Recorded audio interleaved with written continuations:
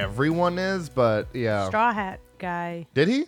Yes. Straw Hat he's Goofy? like, yeah, he's like, no one gets the metaphor. Like, how is no one getting this metaphor? It's very obvious because you have to think about why it's there, and that's the only conceivable reason. Well, people, they don't think deeper, and they take it at surface value and are confused when they don't explain it. But we should know this by now that, Jordan Peele's movies have a much deeper meaning. Being on this podcast has made me aggressively, critically think through so many movies. I know. At this point, I know. I can't not see all the metaphors. There's some movies where it didn't even occur to me. And then I'll be like, oh, so this is a metaphor. It is a metaphor. Oh, God, because this scene happened and then that happened. And if you look at that, that's why this is all happening, because it's a metaphor. I'm like, oh, God, I can't stop doing it. You're welcome. Yeah, well, you're welcome, because it helps me explain the parts of the movie where you're like, I don't get what the hell that was for. And apparently I'm just over here figuring the shit out. I mean, during the movie, I was like, okay, I guess they're going to explain that. But once you see, that guy's character and what he does in the movie, I kind of had an idea of what it was. But then when you said it, I was like, that's what I was trying to, that's what I was trying to think of, but I couldn't, put it into words. And then you said it and I was like, that's why they did that. Trying to help you get more on board with the metaphors, especially when it's like a female message, because obviously female. Yeah, not a female. Yeah. It's really made me like analyze movies and think about the metaphor. That's why when we were talking about Men, and at first we were like, oh, I get the metaphor. And then the more you're thinking about it, like, that was a ham-fisted metaphor. Yeah. That metaphor didn't work. They kind of forgot what they were doing midway through. Now I just think about those things. We can all agree, too, that you are the smartest person on the podcast. I mean, it's not new information. When I talk to Corey about the podcast, he's like, Gabby is, we talk about how, you're the brains of this entire podcast. Said, that's what I'm using my college degree for. Fucking I ain't using it for anything else. Corey is the comic relief and a random facts guy, and then Spencer just knows everything you could ever possibly want to know about movies. And I'm just here, so. Yeah, I have lots of movie trivia, just not horror specific. No, you have lots of movie trivia, and like I said, you're the smartest person, so you'll figure something out that we probably won't, and you can remember a movie like you fucking are watching it and telling me about it. The good news is the first movie we watched, the one I'm talking about, I've seen so many times. And I've seen both of them one time. So without further ado, we'll get back to Jordan Peele's Nope in just a second. This is episode 150. We have hit a button. Just pick one. Okay. Wow, what a horrendous pick for the 150th episode.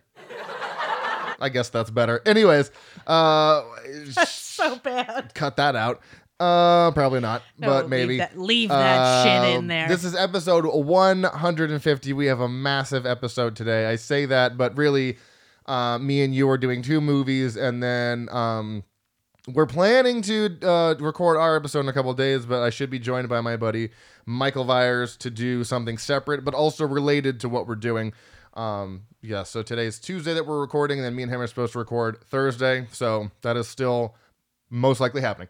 We're doing, like I said, we're doing 2 movies. Me and you are going to do Dracula 2000 and Dracula 3000 because we hate ourselves, and we figured for, like a monumentous episode, like 150. Monumentous episode for 150, we decided to do something fun and different. So I'm going to take a movie, you're going to take a movie, we're going to review them, talk about how good/bad they were, mostly bad, and do the normal thing that we would. What happened? I like that you mushed monumental and momentous into monumentous. Monumentous event. It's both. I make up words all the time, like legitimately. It's literally and legitimately mashed into one. Terrible. What? Anyway, so yeah, we're going to have fun this episode. We're pretty much going to get right into it because we have to do 2 movies, and we haven't done 2 movies in since last year. But I do want to go back to, I'm your host, by the way, Austin Proctor, and that is your other host, Gabrielle Proctor. Who? What? What? Okay. Say hello or something. Hello or something. I knew that was going to happen. So we were talking about Nope and some metaphors about what was going on with the chimp in that movie, Gordy. So why don't you go ahead and tell everybody what that metaphor is? If you have seen it, even if you haven't seen it, it's not a spoiler, but it will help you going into the movie knowing what this metaphor is supposed to be. So it's going to benefit you no matter if you've seen it or not. So take it away. Okay, well, if you've seen the if you know about the movie, you've most likely seen the trailer. You know this is about aliens. So one of the characters, it's an opening sequence about revolving around a sitcom where one of the main cast members, much in the thread of like Alf, Yeah. except it was a live animal and it was a chimp, and they show an incident that happened where the chimp Oh, hey, stop. Someone rang our doorbell. This is not the time. Who is it? I don't know. It's someone. Let's just not answer because we're doing a podcast. Sorry, dude at the door. Come back later. Anyways, go ahead. So the chimp Gordy loses control, goes crazy, attacks. You see him covered in blood. You see the feet of somebody off in the off to the side that he's clearly attacked. And it's really like there are more scenes with him kind of explaining one of the characters' experiences with that and how he interacted with the chimp versus everybody else, and how his interaction was more the chimp's training and less about... Did the guy leave? Yeah. Okay. And less about, him losing it. So, like, this guy has this whole idea in his head that he has made a connection with a wild animal. And it plays into the whole film about the aliens and how, the main characters are trying to get these aliens on film. And the whole chimp thing is literally just a metaphor for believing you can control something that's completely wild and you really have no communication with, and you really can never understand or tame. Yeah, because that's what the chimp is about. It's literally just showing you a real world example, because we have so many of people who are so stupid and interact with wild animals. Even trained wild animals are always unpredictable. Wild animals. Yeah. If you've seen what the hell was that damn tiger show? Tiger King? Thank you. Lies, deceit, and deception or something? Tiger King, he was around tigers most of his life, and he still got attacked from time to time.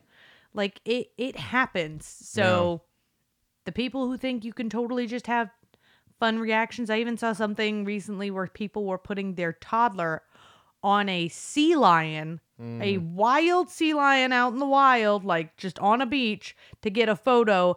And then it started to get upset because they put something on it, and they are so lucky that that kid didn't get killed, because sea lions will attack you. I mean, yeah, they're wild animals. Yeah, so that's the whole metaphor. If you don't get the monkey thing, it's literally just a metaphor for thinking that you can tame something and commercialize it when you really can't. Yeah, because they go into it about how something can just make an animal snap for no reason. You know, there's rules out in the wild. Animals get startled. Yeah, animals get startled. They can get triggered. They can snap. So it's just that, you cannot control things because they might have rules that, you're not aware about. And if you know what I mean? So it's just like, it's a whole thing. So it makes sense. But so like I said, if you've seen it and it didn't make sense, now it should. And if you haven't seen it, now you know that going in, because I know that's kind of a point of not contention, but like a breakdown of what people are understanding is that whole metaphor, which, yeah, like I said, if you didn't put it into words for me, I would have still been like, I know what I'm trying to think of. I just can't form it into words. So, well, they did a nice job by keeping it to something that you could digest and understand, because it's something that has really happened. Mm-hmm. Or like incidents like that have happened with wild animals, but they didn't make it like super on the nose. They didn't explain it out for you. You pretty much have to like follow the trail. They left you the breadcrumbs. You got to follow them along. Cause, and I appreciate that because sometimes, again, they will, some directors just don't know how to do a metaphor and not just be like, it's a metaphor. Did you get it? Yeah. So, but on, Nope. I thought that was a great movie, by the way. Yeah, that's my favorite Peele thing so far because we've had Get Out, Us, and this. I know some people are confused because they think he directed Candyman, but he did not. He helped write and produce it, but Nia DaCosta did Candyman. So of the movies he's directed, the 3 movies he's directed, this is by like leaps and bounds my favorite. If that's even a fucking expression, I don't think it is. By far is my favorite. Again, though, I do want to rewatch the other 2, and we will be doing them soon, actually, on the show, because I want to rewatch them, because I've only watched them both once, Us and Get Out. I've only seen them once, and I wasn't a fan of them, so I think I need to go and retry it, and because, yeah, this was fantastic. By far my favorite of his movies. Yeah, I'd like to rewatch them, too. I liked Us. I remember liking Us when it came out. I mean, yeah, I gave it like a 3, I think, but... For me, those, like, I got distracted by the... You got to see this movie, and not really focusing on the deeper meanings behind it. Not that I didn't read them later. So I really do want to watch it to really like absorb the idea behind the film. So yeah, Nope. Check it out for sure. Let's see. I don't know. I lost my momentum there because now I'm trying to gain it back. Now we're gonna go on to stuff that's coming out soon. All right, fine. We're gonna go out to stuff that's coming out soon. Me and Michael will go over stuff that's coming out this weekend. But a couple things that I saw that were announced by multiple things. Well, the first one is called House of Darkness, and I saw a trailer for this a couple days ago, and I don't know how this slipped under the radar, but. This is a comedy horror mystery thriller with Justin Long and Kate Bosworth. And I saw something about that. Yeah, so they star in this seductive thriller from director Neil LaBute, The Wicker Man, probably the remake, I assume, which was not that good.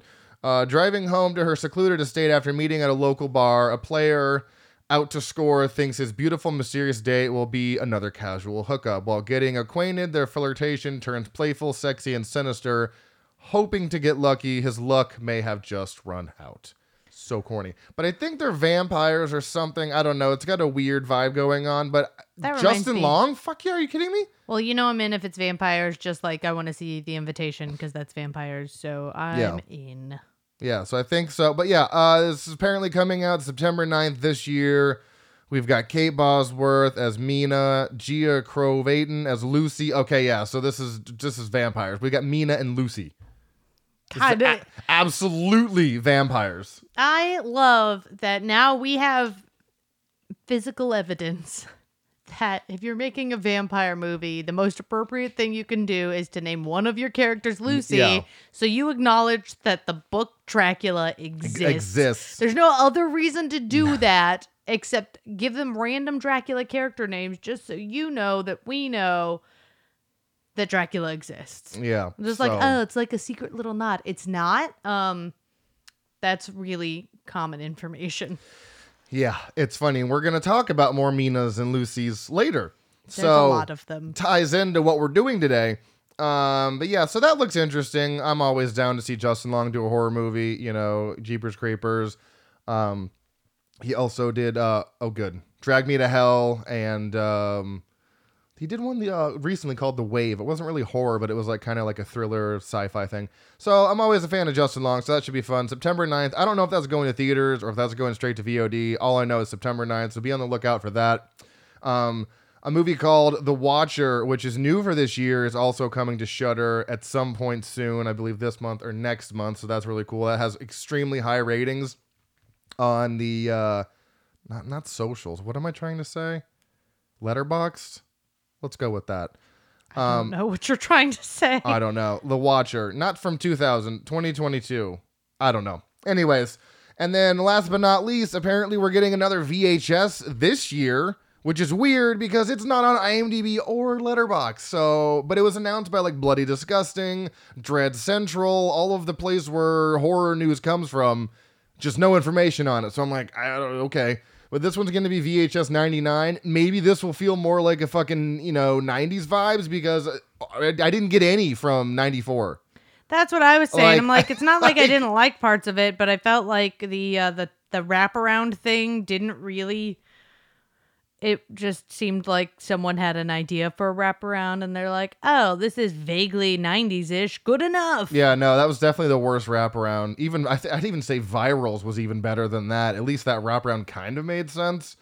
This one just wasn't executed very well, but the fucking shorts are what I'm there for, and I thought they were all fantastic. So I kind of hope we just get more 90s vibes from this, because and I did see a still from one of the what? Nothing. Go ahead. Oh, you're just looking at me like I'm a weirdo. I saw one of the stills, and it's like an old grandma lady with like 2,000 glasses. So I'm thinking one of them is going to be taking place on like New Year's Eve going into the millennium. So that'd be pretty cool. But yeah, you got to give me like actual more 90s vibes, because why say 94 if it's not going to feel like it's from 94? Well, that's what I'm saying. While the wraparound isn't the most important part, if you're gonna do one, do that shit right. Don't just phone it in on the wraparound, because then that distracts from the actual short film part, Yeah, if they could have just done 4 shorts, honestly, and that probably would have been better, but Yeah. what are you going to do? So that's coming out 10/20 of this year, which is awesome. I did not expect to A, get another one, and B, have it be so soon, and C, have it also be set in the 90s. So Yeah. nonetheless, we got a bunch of shit coming up that's super exciting. What else have we watched that's horror movie wise besides didn't we watch another one new for this year recently? Right? I feel like probably. I feel like we did, because I remember adding it to my list. Oh, Hatching. Oh yeah. Oh It's my right God. Here. It's right there. Hatching. Holy shit. We just watched that one recently because we had heard about that ages ago about, remember when we did it at the beginning of the year for what's to come this year, we talked about how she was going to hatch it and stuff like that. Yeah. We were not right on that. Well, we kind of were right with one of ours, but she did not actually have to incubate it. She put it in a teddy bear somehow. That's technically like. I mean, incubating. like I said, she was a gymnast, and I thought they were going to bring that into it, and she was flexible, so she sat on it. I don't know, but no, that did not come into play at all. No, the whole thing was a metaphor. It was. I think it was a metaphor. It was a little hard to properly verbalize the metaphor. But it appeared to be some sort of metaphor for the consequences of how you raise your children, especially when you raise them in a dysfunctional family. Yeah, when you strive for perfection and your kids can't. Asking for perfection from children is completely unreasonable. Perfection from anybody, but especially children. But I'm not perfect. No one's ever perfect. So what the fuck, man? That's the one thing I love about the yoga class. Well, I mean, I like other things about our yoga classes, but is the fact that almost every class she says it's a practice, not a perfect. And it's nice to reinforce that idea that really you shouldn't be aiming for perfection. You should be aiming for doing your best and doing your best. Doing your best, not doing someone else's idea of your best. Yeah. And exactly. The whole thing seems to be, because the movie is around a mom who's a social media mom, and look how perfect our lives are, but really when you get into it, one kid's spoiled, the other feels like the need to be perfect and is struggling to even have connections with kids her own age because of the way she is raised by her mom, the level she is expected to achieve, her father's just absent, and that whole thing is a crazy metaphor for not being able to achieve that and the consequences of putting that on your kids. Yeah, and they have some wild imagery in that movie. They did some crazy shit in that film. Some crazy shit. Really solid resolution too. I kind of saw it coming, but not in that way. I knew what had to happen. I just didn't know how they were gonna get there. But it was fucking crazy. That's a movie I definitely want to watch again, because I feel like the first time was too. I was so taken back by whoa. This is a crazy movie to actually further appreciate it. But it's definitely something I'd recommend. You can rent it on Amazon, and apparently now you can watch it on Hulu. I told you. Yeah. It was when I went to check it that one day, it said not available. So weird. And then someone said, "Oh, it's streaming on Hulu" a couple days ago, and I looked and I was like, "Motherfucker!" So it's on Hulu now. It's like After you forced me to spend money on it. yeah. I mean, I didn't force you. I said if we're gonna watch it, you're gonna spend the money because you told me it was on Hulu and it's not. And it was. It's not my Apparently. fault they messed it up one day. So that's definitely a good one that we'll recommend. But we should probably get into these movies because, like I said, we've got 2 to talk about, and I've got to do another segment with Mike. So, you Okay. ready to do this? All right. Wait. Oh, no. What? I thought I was going, and then you started Well, talking. I'm gonna read this. Oh, right. I gotta read the stuff. So we'll start with. So we watched them. We knew which one was gonna be worse. Obviously, Dracula 3000. So we watched them in that order. We did Dracula 3000 and then 2000. But we're gonna review them in order from 2000 to 3000. You know. Yes. Yeah. So let's start with Dracula 2000 from 2000, oddly enough. Crazy, I know. Released on December 22nd of that year in the U.S. Fucking Merry Christmas to you and this mediocre movie. I like this movie. I mean, honestly, it's more of a guilty pleasure than anything. Yeah. It's so weird. I very love putting weird. it on. So rated R for mild sex and nudity, severe violence and gore, moderate profanity, 16 fucks, no alcohol, drugs, and smoking, and severe frightening and intense scenes. This has a runtime of 1 hour and 39 minutes, listed as an action, fantasy, horror thriller. Fucking quadruple threat right there. Directed by Patrick Lussier, who has 13 directing credits. Also did Dracula 2 Ascension, which is the double feature that came with Dracula 2000. And I was wondering why. This is why, because he directed both of them. And then Dracula 3 Legacy, as well as White Noise 2 The Light. Yeah, and then 2 awesome movies. My Bloody Valentine, the remake, Flesh and Blood on Hulu, the Into the Dark series, and Trick, which I haven't seen, but it's got like kind of meh ratings. So, Just took a downward turn. yeah. So, and then it was written by a man named Joel Soyson, who did the story and screenplay. He has 25 writing credits, also did Mimic 2, Dracula 2 Ascension, Dracula 3 Legacy, Hollow Man 2, Children There's of a the film that needed a sequel. Children of the Corn Genesis, and Piranha 3 Double D. I will only do sequels. I will only do sequels, and really, really, really, those are all god-awful sequels. I'm sorry, Joel Soyson. Those are all just... So we just kind of have to comfortably assume this was his best writing. Yeah. Which I gotta say, like, I didn't hate the writing in this one, so...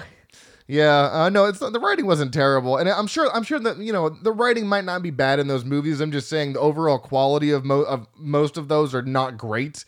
But I can't say anything on the writing aspect because I haven't Yeah. I haven't seen most of those in a long time. I haven't seen Dracula 3 or I didn't even know Hollow Man 2 existed. But I can't imagine they're great because I've seen the ratings on 2 of those. Then we've got Patrick Lussier, the director as well. He did Story, 6 writing credits, Dracula 2 Ascension, Dracula 3 Legacy, go figure, Terminator Genesis, and Trick. Isn't Genesis the most recent one with that crazy weird lady with the bowl cut?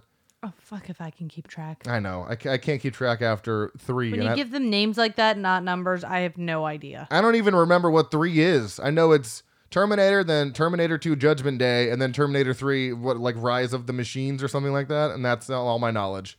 Salvation's in there somewhere, then there's another one. Genesis. I don't know what order they go in, And I think there's one more, too. I don't know. There's some other Yeah. ones. Terminator, Too Fast, Too No, Terminating. T2, Fast 2, no. Terminate. Still terminating. Terminator 3, still terminating. The Terminatrix. Terminator 4, I'll be back. Anyways, composed by Marco Beltrami, 142 composer credits. Also did this, and this is where it gets interesting.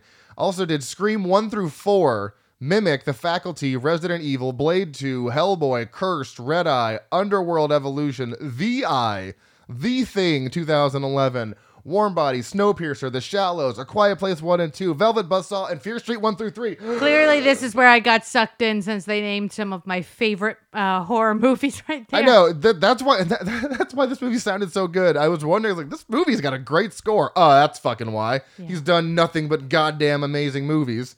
I can't think of one movie in there that I'm like, meh. Yeah. And he also worked That a lot. man knows how to compose. He also worked a lot with Wes Craven because I named quite a few of Wes's movies. Also, it is Wes's birthday today. He would have been 83, I believe. So shout out to Wes Craven and all the shit he did. Yeah. Yeah. Cinematography by Peter, not Pan, that's Peter Powell. 49 cinematographer credits. Also did Bride of Chucky, Crouching Tiger, Hidden Dragon, and Shoot 'Em Up. That's pretty tight. And let's get to the cast here. We have Gerard Butler, who's completely unrecognizable to me as Dracula, probably because he's so young. So young, completely like shaved, has that long hair. Crazy long hair. Beautiful, majestic Yeah, hair. gorgeous hair. So he plays Dracula, 70 acting credits, which is surprising. I honestly thought he'd have more than that. But he's been in things that, like 300 as King Leonidas, Law Abiding Citizen as Clyde Shelton, and How to Train Your Dragon movies as Stoic. And we've got Christopher Plummer, that man, as Abraham Van Helsing, 217 acting credits. Also in The Sound of Music is Captain George Von Trapp, A Beautiful Mind as Dr. Rosen, and Remember as Zev Gutman, which is a super, super underrated A24 movie. Very good. Mm-hmm. Yes, very good. Johnny Lee Miller as Simon Shepard, 57 acting credits. Also in Hackers as Dade, Aeon Flux as Oren Goodchild, and Dexter Jordan as, and Dexter as Jordan Chase, season 5. I knew I recognized him from something. He's a baby. Oh, so when it's your actors, you can put in, when it's your shows, you can put them in. When I say put them in for this show, you don't do it. Yes, I do. Really? I started doing that again. Because I did it for a while and then I stopped and you were like, oh, so I started doing it again. Because that bitch from Rain was in that one Halloween movie we watched and you did not put her on there for that. Okay, well, all right. God. So Jordan Chase from season 5 of Dexter, I was like, oh my God, I know this guy. And he's also apparently British in real life, which threw me off. Yeah, because he's also in Elementary. He has Sherlock Holmes. Yeah, so that was weird seeing him as a baby. We've got Justin Waddle or Waddell as Mary. Justine. Sorry, Jesus. Waddle. As Mary Heller Van Helsing, 17 acting credits. Nothing that I've heard of, but most known for Target as Zoe, The Fall as Nurse Evelyn, and Chaos as Detective Teddy Galloway. The Fall is that movie I want you to see because it's the same director that did The Cell, so it's a lot of visuals, and it's her and Lee Pace. Gotcha. And Lee Pace is, Ronan from Guardians of the Galaxy. That one guy. Yeah. Yeah. So I really want you to watch that. That's a really good one. Okay. Vitamin C, which is a random singer from the 90s, 2000s, as Lucy Westerman, who has 26 acting credits, also in Hairspray as Amber Van Tussle, and some other random small roles like The Naked Gun 2.5 and Scary Movie 2. And last, but absolutely certainly not least, what? Could you say stuff faster so I can't say anything in between? Go ahead. I was going to say Vitamin C is best known for her song Graduation, Friends Forever.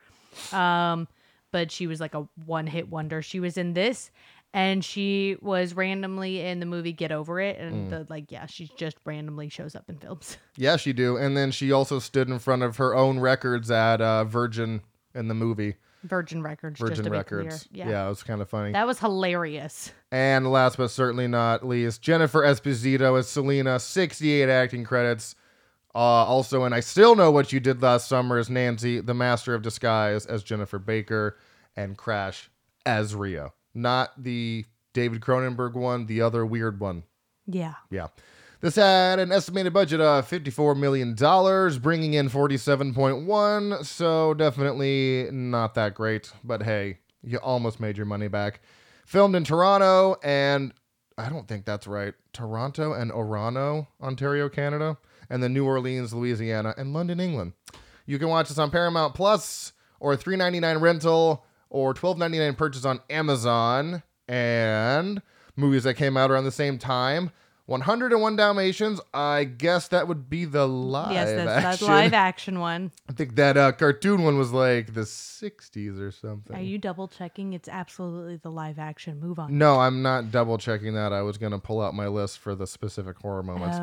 101 Dalmatians, Unbreakable, Crouching Tiger, Hidden Dragon, Vertical Limit. Classic. That is a classic. Chocolat.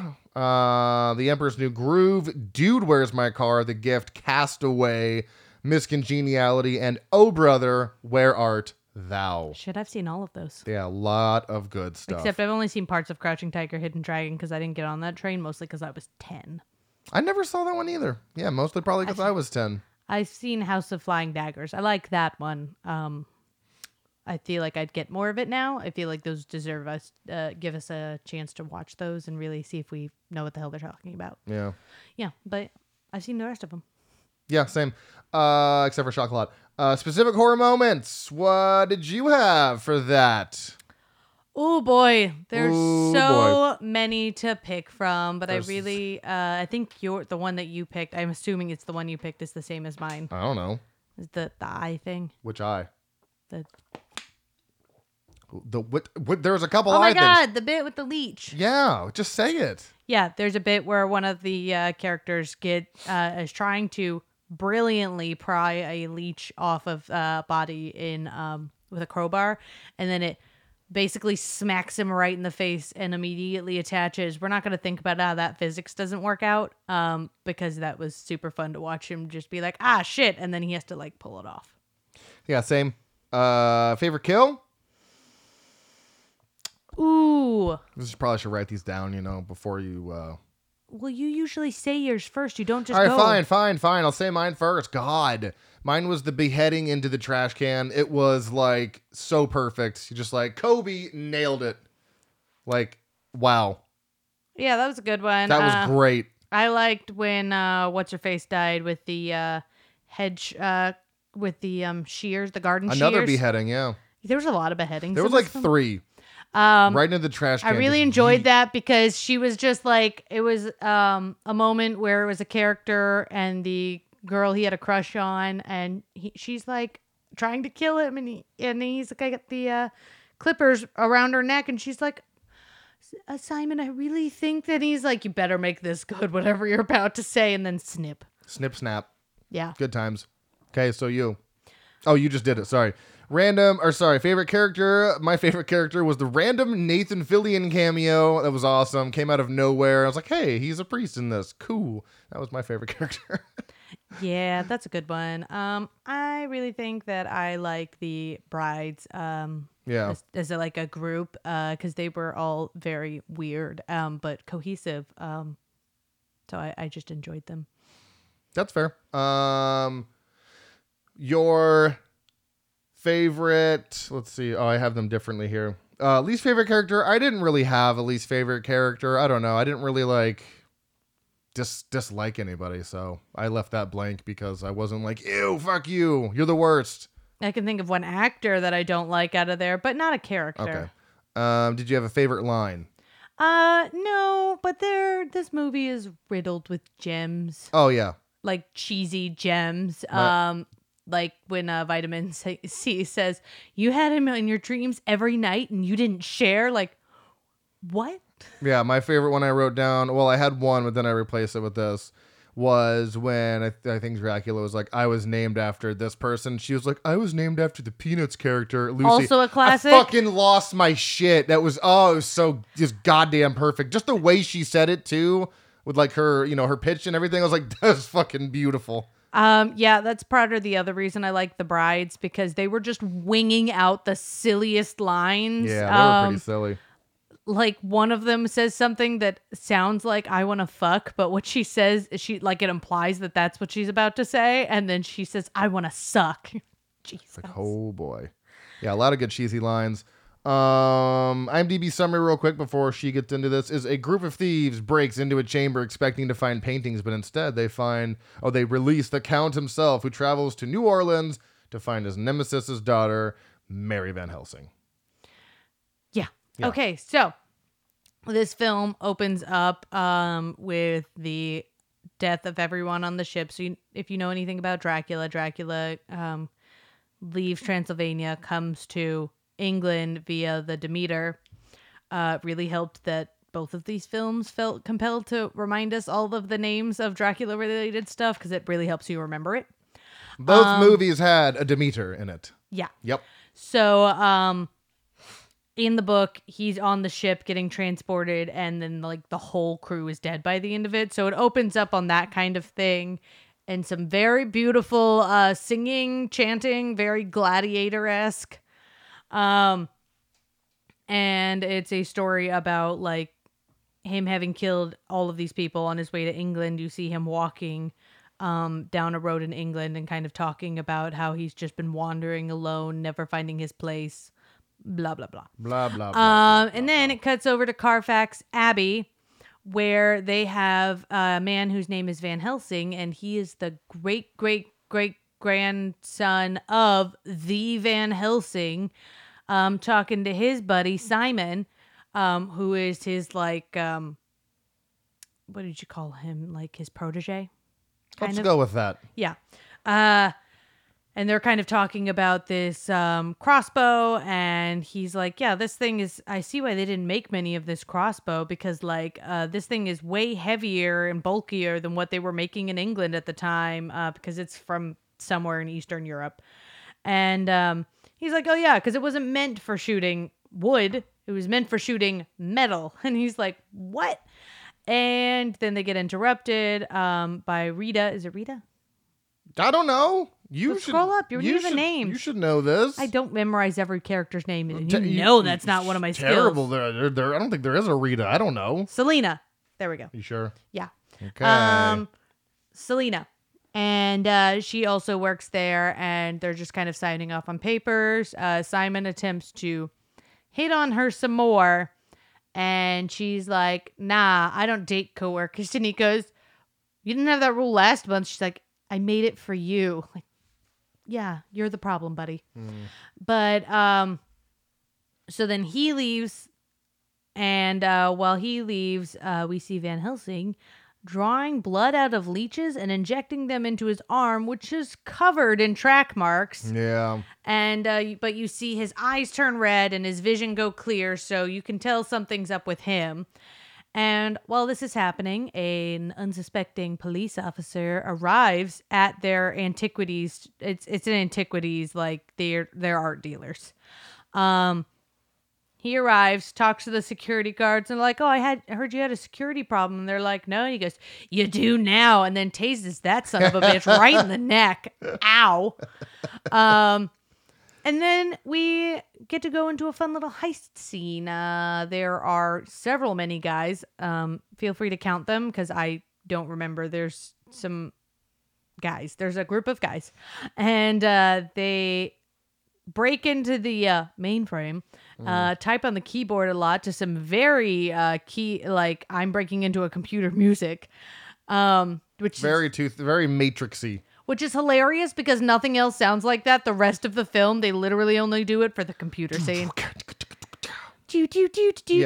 like I said, it's very, very Matrix style when they're like walking into the bank or whatever, and they have all those guns on them, and they go through security. Easily the worst part of the score because it's just like so out of place with the rest of the music, and you're just like, why? Yeah. Oh, because they're on a computer, of course.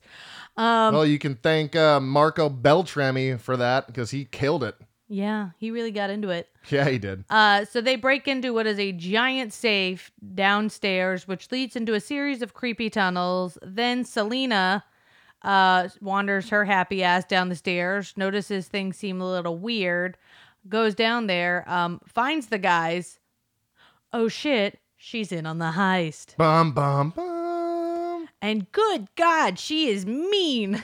Like, she is just bossy as shit. And I appreciate the, I'm not going to be pushed around. I know my shit attitude, but damn, she is mean. Yeah, it happens. I don't hate it, though. So they break in there, and then she's like, well, what did you find? And like, all we found was like candlesticks and books and trinkets and bullshit. And she's like, you don't build security like this to hide nothing. We're going to figure out what is here. And they finally get to a point where they get into a room with a big metal coffin. And they're like, everyone's like, what the fuck is this? They're really uncomfortable. They're really freaked out. They don't want to do anything. And they're like, no. The brilliant plan, which I still haven't worked out the logistics of how this makes sense and how they justify this. They're like, yeah, why would you do all this creepy shit and hide all your money in a safe when you could hide it in a coffin? Like, sure. Yeah, let's go with that. It's metal as fuck. I would do that if I had that much money. I wouldn't need a safe. I'd just get a Boss coffin and just hide all of my money in there. But considering that we know that grave robbing is a totally normal thing, especially in like places New Orleans where the graves are above ground. Yeah. The fact that they're like no one would actually break into a grave, false. Yeah, false. Not a great falsitudes. deterrent. No, But not they- really. So they get one of the guys to try to open the safe. He can't open it, but he does notice a seam. And that's when he tries to push the top, pushes the whole thing off the stand it's on, which leads to him being crushed from spikes from the ceiling and a trapdoor swinging down from the where they came in, the entrance, that spikes another guy like head to back, all of it. Really cool. It was really fun. Nice little booby trap sequence. Came out of nowhere. Gotta love a booby trap. Very Indiana Jones, in my opinion. They should have seen that shit coming, though, based on everything else in there. I can't believe their first thought wasn't, are there booby traps?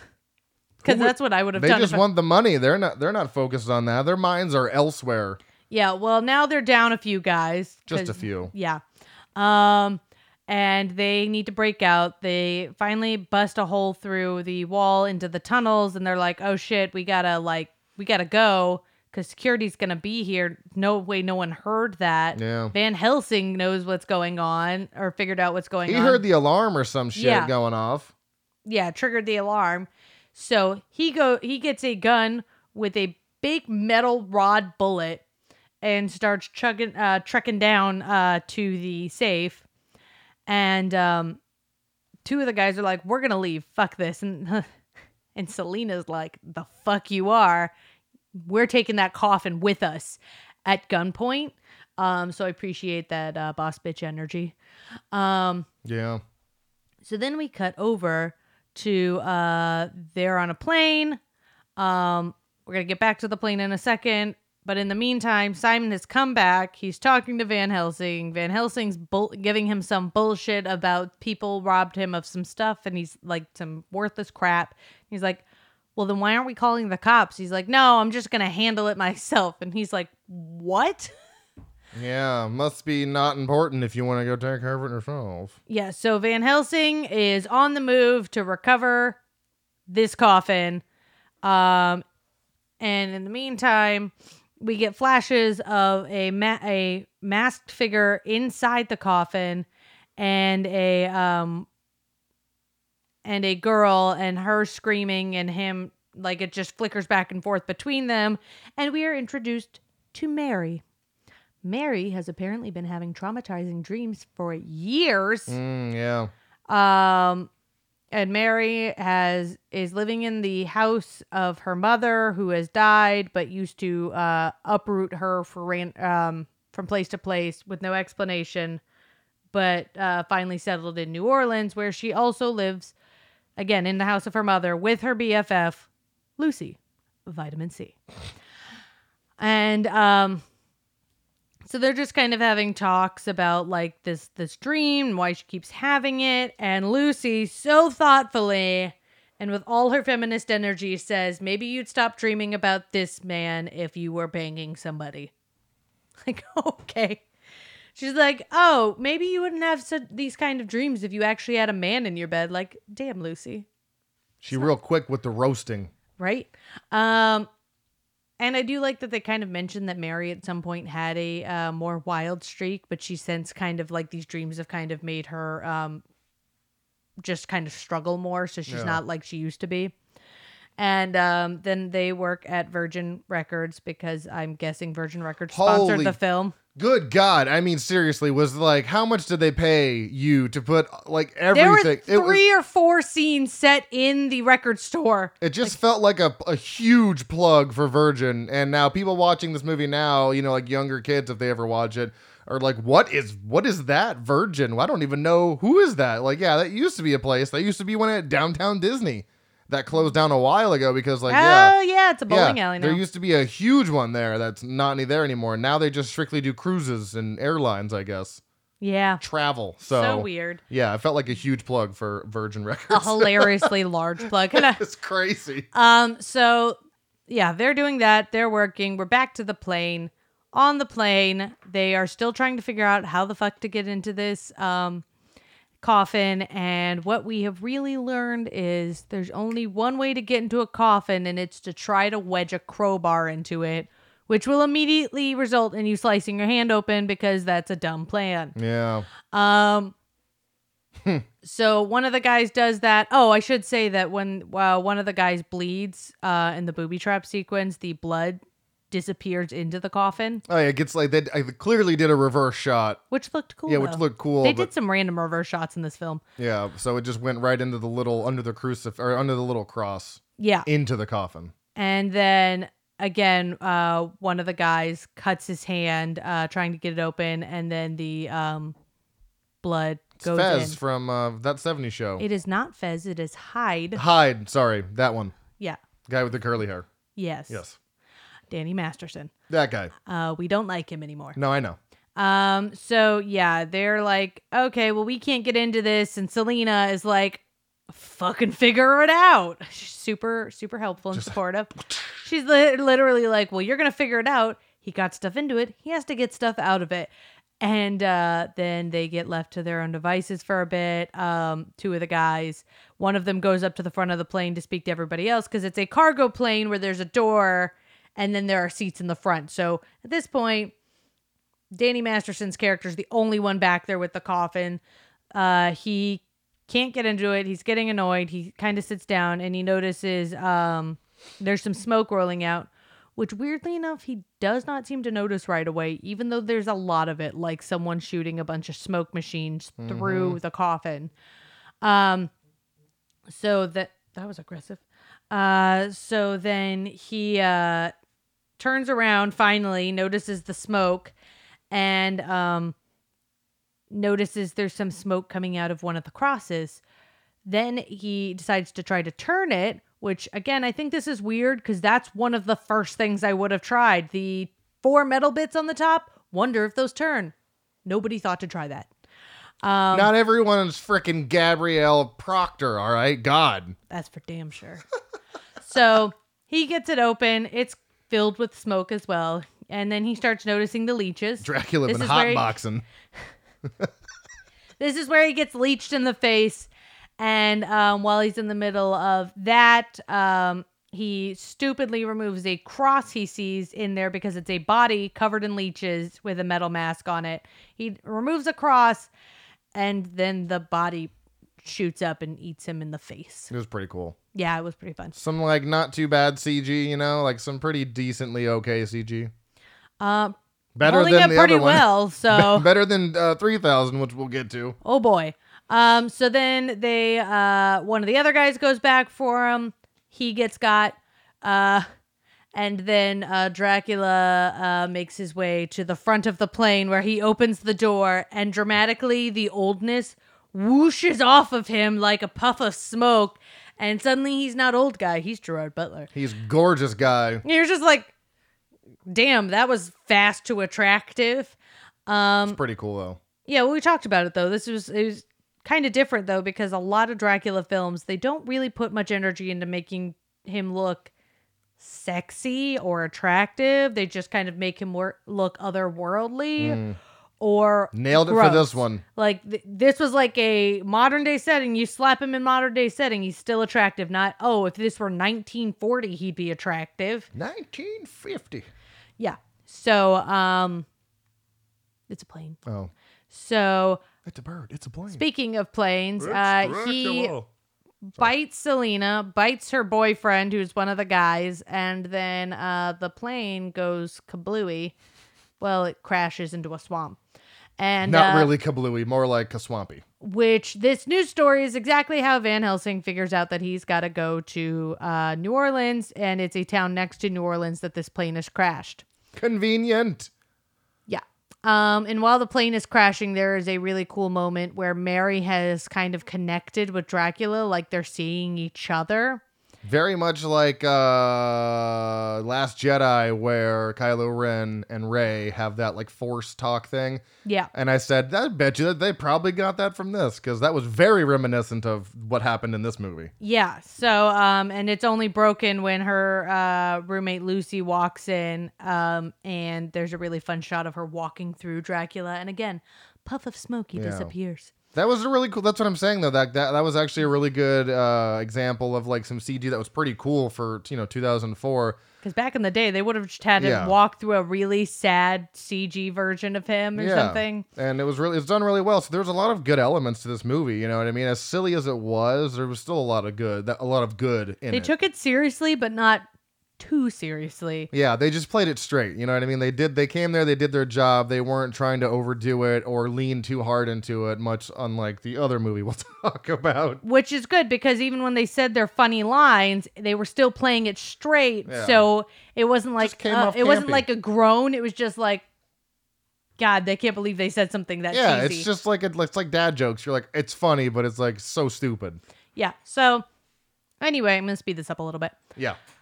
Mary's having some problems with this. She even goes to she books out of work at one point. She's struggling. She even goes to church where she sees Nathan Fillion, who is her priest, samesies, and tries to talk to him, tries to see if maybe he can tell her what her mom used to talk about in confession, to maybe put some pieces together, because she wants to know why exactly she kept getting moved around, because she feels like this connects to her dad and her mom. Van Helsing and Simon, who can't listen to directions when he was told to stay back, Simon follows Van Helsing to the town hall where all the bodies from the plane crash are being kept. While those are being kept there, they get into a altercation with all the undead people in there, resulting in them having to leave because they couldn't get them all. They only got one of the guys, and Selena getting captured by the police. We also have a news reporter who is recording or doing a newscast at the scene of the plane crash, who Dracula politely turns after he's done murderating the cameraman, which I really like that shot when the camera is on her and her neck just kind of pulls to the side and her neck starts bleeding, and then he opens his eyes and sees Dracula because you can't pick him up on camera. That to me was always a really cool shot, or a way they did that, like On camera. remember, because Dracula wasn't picked up on the camera.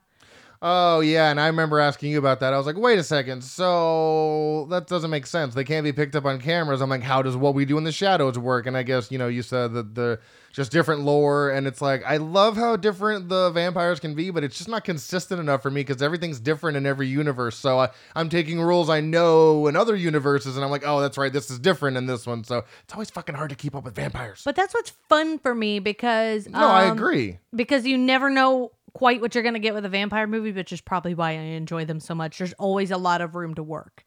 But you have to just kind of be expected to roll with it. Like that one, like, okay, you can't see him in cameras, but so I was like, okay, you have to just be like, you have to like adapt to every situation with vampires. Like, okay, in this universe, this is like this. So Yeah. it gets kind of frustrating, but it is pretty cool that they can do, whatever you want. Yeah. So at this point, Selena's been in jail, or is now in jail, getting interrogated. Dracula's kind of wandering around New Orleans, like totally mesmerized by everything because he's been trapped for hundreds of years. So all of this stuff is shiny and new and interesting. Fuck yeah, it is. And he goes and breaks Selena out, which was super fun. Yeah. And he is now on the hunt for Mary. Van Helsing and Simon are on the hunt for Mary. Basically, everyone's looking for Mary, and Mary's had a freak out at work, and she's left. He goes to her work to find her. She's not there, but her roommate Lucy is. Bum, bum, bum. Lucy, who, like every other girl in the Virgin Records store, immediately like turns around and is like heaving over, like just like over Dracula. Every girl in the store, like they're practically snapping their necks, they're whipping their heads around so hard. I mean, I get it. Really, I get it. he looked real good in this film. I'm just saying, I understand. Yeah. So I'm with it. Lucy, he recognizes from that time she walked through his spirit, psychic version of himself. He recognizes her from that moment. And he is like, good, the roommate. And he's like, oh, I'm looking for Mary. And she's like, oh, no, Mary isn't here. And then he flirts with her and calls her beautiful. So she takes him home. Like you do. Like you do. Worked on you. bullshit. I know, I'm teasing. And he takes her home. They do it. And Yeah, like almost immediately. Insane. He has no patience, but he's got stuff to do, okay? So Her. that, yeah. And so he turns her. Mary comes home. She is what was that? Thunder. Yeah. That was thunder. Oh, okay. Oh, yeah. Mary comes home. I'm getting lost in the middle here now. Like, the distractions are making me lose the middle. Well, you better figure it out because I don't fucking know. Well, I'm trying. Okay, so Mary finally comes home. Oh, no, wait. I take that back. Here. I know. I got it. Okay. I was gonna Simon goes to the record store to look for her. say. Oh, yeah. There you go. And her dad goes to the house to look for her address. So Van Helsing gets to said house, gets a nice little meet and greet with Dracula. They get to catch up, like, hey, how you been? Entrapped, how about you? And Dracula basically says, hey, it's kind of bullshit that you were using my blood to keep alive all this time. And thanks to you, because you did that, and you got your wife pregnant while you had my blood in your system, that means your daughter is also blood relation to me in a weird way, which makes her mine. And he's like, no, she's not yours. He's like, she's the only one on this planet that has my blood too, so she is. And then I believe Mary bumps into what's-his-face, but then ditches him. Simon. Oh, yeah. She runs off from Simon when Simon tries to talk to her. Simon gets attacked by one of the other vampires. That's when he decapitates that guy. Yeah. And when Mary runs home, she unfortunately finds the body of her father, who got killed off screen, probably because Christopher Plummer was old then. No, Dracula kills Van Helsing by throwing him into the mirror. Remember the pole through his throat? Okay.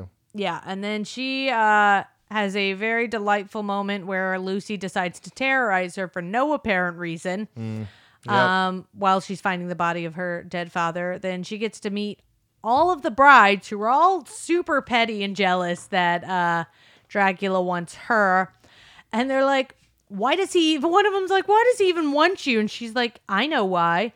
Because of the blood. And she's like, oh yes, the essence. Like, sorry, your dad wasn't filled with Dracula blood when your mom got pregnant. Like, my mojo. Really. So she has this really creepy scene with all the brides, and two of them are climbing on the walls, which is super fun. And then she sees Dracula, freaks out. He starts running at her in the most hilarious way possible, because he does these crazy long arm swings. At first you're like, is he gonna go full run with these crazy like noodle arms? But it turns out it's because he's turning into a wolf, so that makes much more sense. Yeah, it does. She hauls ass out of the house into the arms of Simon, who then shoots at Dracula. And at that point she has to she and Simon have to figure out how to stop him. Unfortunately, in the midst of trying to figure out how to stop them, because they established that though Van Helsing has tried over many years, they've never figured out how to actually kill him, even though other vampires have specific ways. These don't work on him. She and Simon go to the library to try to sort this shit out, which is unfortunately the exact moment that she gets kidnapped, and she has to figure out what she wants to do, because Dracula is, going to tell her why exactly he wants her anyway. And Simon has to figure out how to save her. Ba-dum-bum. It's super fun, though. I gotta say, though, I really enjoy what I told you is like kind of the twist ending. Like, you really get to figure out who Dracula is. And I thought that was a really cool idea. And I like how they did it. Bonus points for that, because they give you a reason why Dracula is not a fan of certain things. And it kind of brings new light to just vampires as a whole, honestly. Yeah. You know what I mean? For like the whole genre, you're like, interesting. I've never been explained that before, that at least I can think of. It's not just like, oh, he got bit by a bat. There's like a developed lore that they created for this film. Yeah, and who Dracula actually is. Ooh, right as I said Dracula too. They actually reveal that Dracula was also known by someone else at some point, and it goes way back, and it's really cool. So like huge bonus points for that. It was a little cheesy. It was a little for me. It was a little slow. And I was kind of I don't know. I was slightly bored for like the middle part, but once they said the reasoning for all that stuff, I sat up in my chair. I was like, okay, I'm into this shit now. This is interesting. And then the ending was pretty solid as well. But yeah, I gave this a 2.5 with a heart because I didn't think it was necessarily a good movie, but I didn't necessarily think it was bad. Just kind of middle of the road. I'd watch it again. Yeah, like I said, this one's a guilty pleasure. One, it's aesthetically pleasing. Like they clearly had some 2000s. Like, let's see how many attractive people we can jam into this cast. Everyone was very pretty. The clothes were simple. Honestly, my least favorite thing about this whole movie is Mary's outfit for the final scene. It's so very much, I'm going to get lunch. I'm running an errand, and they could have put her in something cool, and they were like, nah, the clothes she's been wearing the whole film, this platform slip-on shoes, fucking capri pants, tank top, and sweater. It was the 2000s. It was rough considering what the wardrobe all the other girls got. What would you give it though? I would give it like a 3. 3? Okay. Yeah. It's just fun to watch, though. Here are some of my thoughts from the movie real quick. These are just random things I wrote down. Apparently breaking into coffins with crowbars is like a common thing, which we'll get into here in a second. I really love that the town just kept those 4 dead bodies in town hall. No coolers, no nothing. Just fucking 4 dead bodies in body bags in the gymnasium or wherever the fuck they were. That was great. But the sheer number of cops that showed up later, like you don't have a morgue, but you have this many cops. Yeah, you don't have a morgue, but you got this many cops in this town, whatever. Jennifer Esposito floating around in that one scene was fucking hilarious. Just like I'm just gonna float because I can. And you're like, it's like she was constantly swinging at a 45-degree angle. It was fucking great. And then I loved how Lucy just leads a fucking complete stranger to her house who's not even looking for her, but looking for her friend. That's not what you do. I know he's attractive and all that stuff, but like you don't just lead a random stray man to where you live. You do if he looks like Gerard Butler. I guess so. In this movie specifically. Those were my thoughts on that. Okay, here we go. Some taglines here. We've got the most seductive evil of all time has now been unleashed in hours. What? That didn't make sense. The most seductive evil of all time has now been unleashed in hours. In our time. Oh, Jesus. 19th century chills terrify the 21st century. Okay, they kind of phoned it in on the taglines.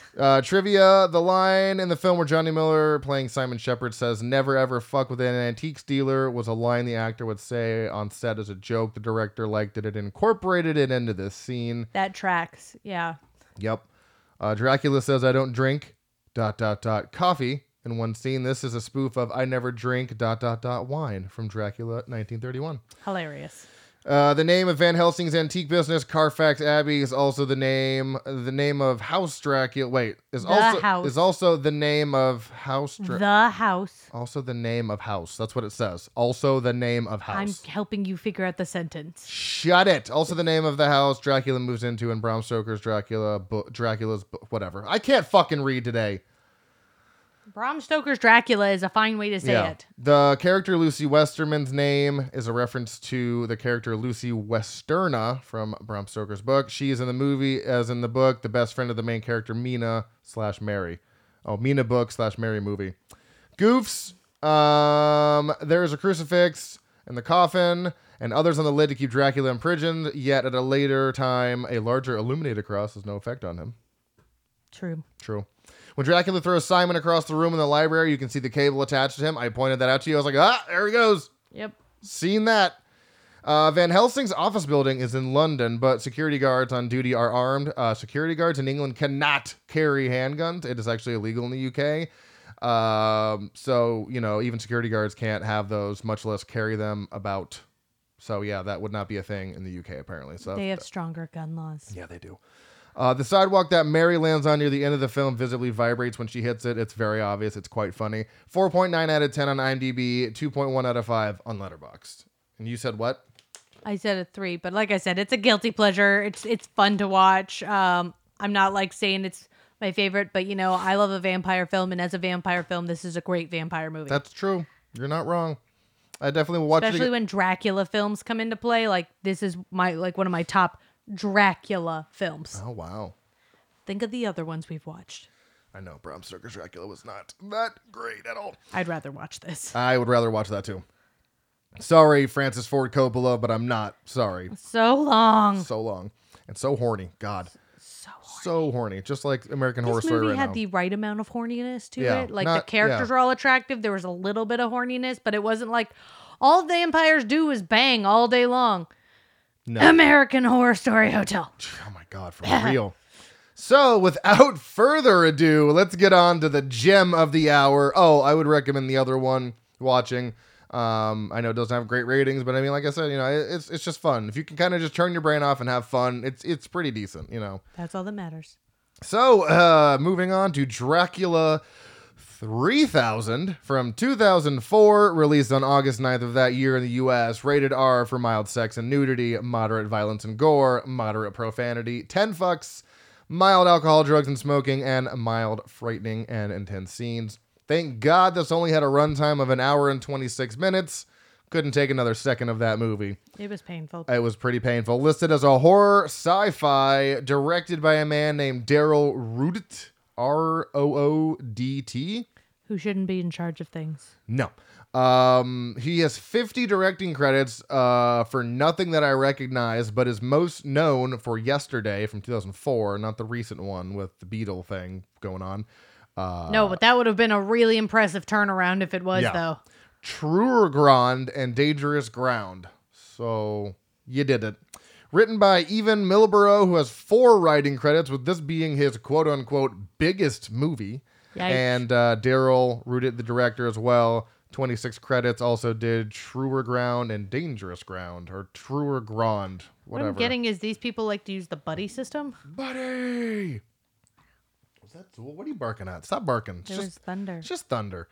Composed by Michael Honig. I don't know. That's a weird last name.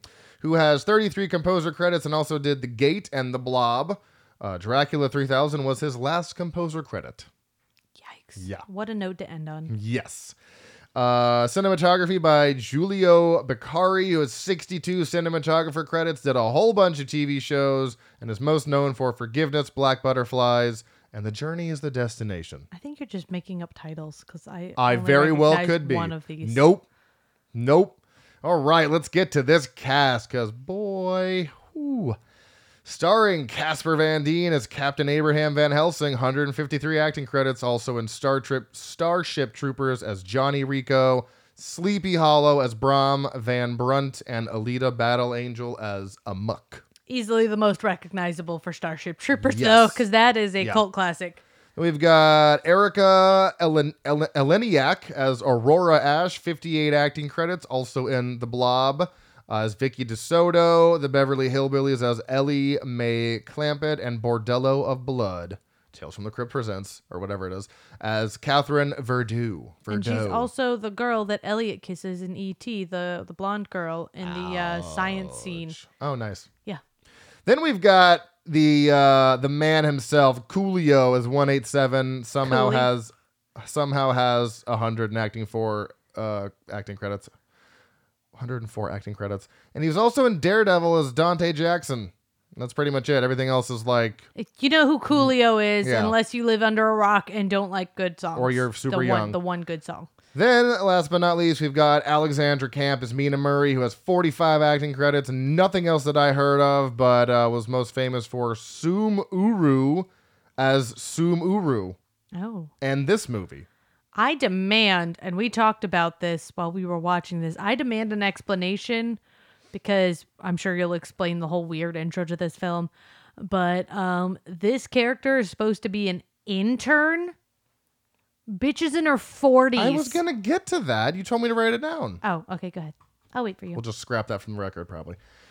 Pretend I didn't say that. Okay. Estimated budget of ? Worldwide box office gross of ? Probably because they don't want to release that information. It's probably going to be upsetting. Apparently, this was filmed in South Africa, according to IMDb. So That's fake. there's that. You can watch this on Amazon for a $3.99 rental or $5.99 purchase. I found the DVD on eBay as it was hard to find because I guess it's like out of print or something. For good reason. For $8 on, it was $11 and the seller was like, I'll give you $3 off. I was like, sold. And let me tell you, don't Worth every rent penny. it. Don't rent. It's not worth a penny. It's worth every penny.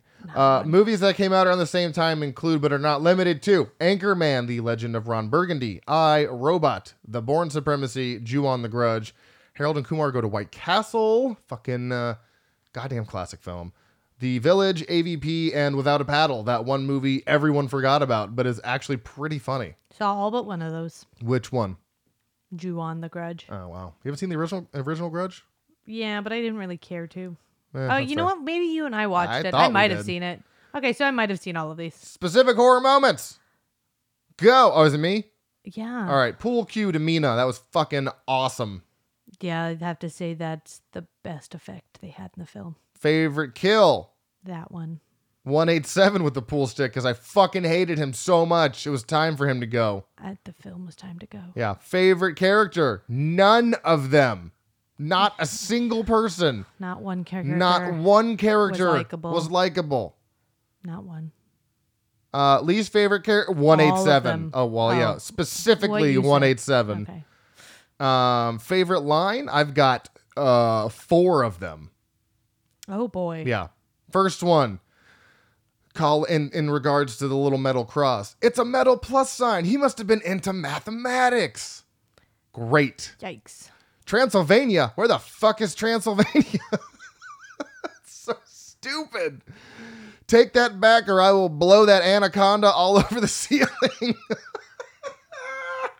And ain't that a bummer, Hummer? It's so bad. Stupid. It's so stupid considering they were saying shit that would be like current slang or things to say, but then they'd be like totally oblivious to other stuff. Like the one actress or the one character at one point says, "Who's God?" Because, you know, crucifixes are illegal or whatever. She says, "Who's God?" But then later on goes, "I'm not the bionic woman." Like, so you get 1970s television, but God we don't know about? I mean, it's... One of those things seems like it stand the test of time. It's not the bionic woman. Yikes.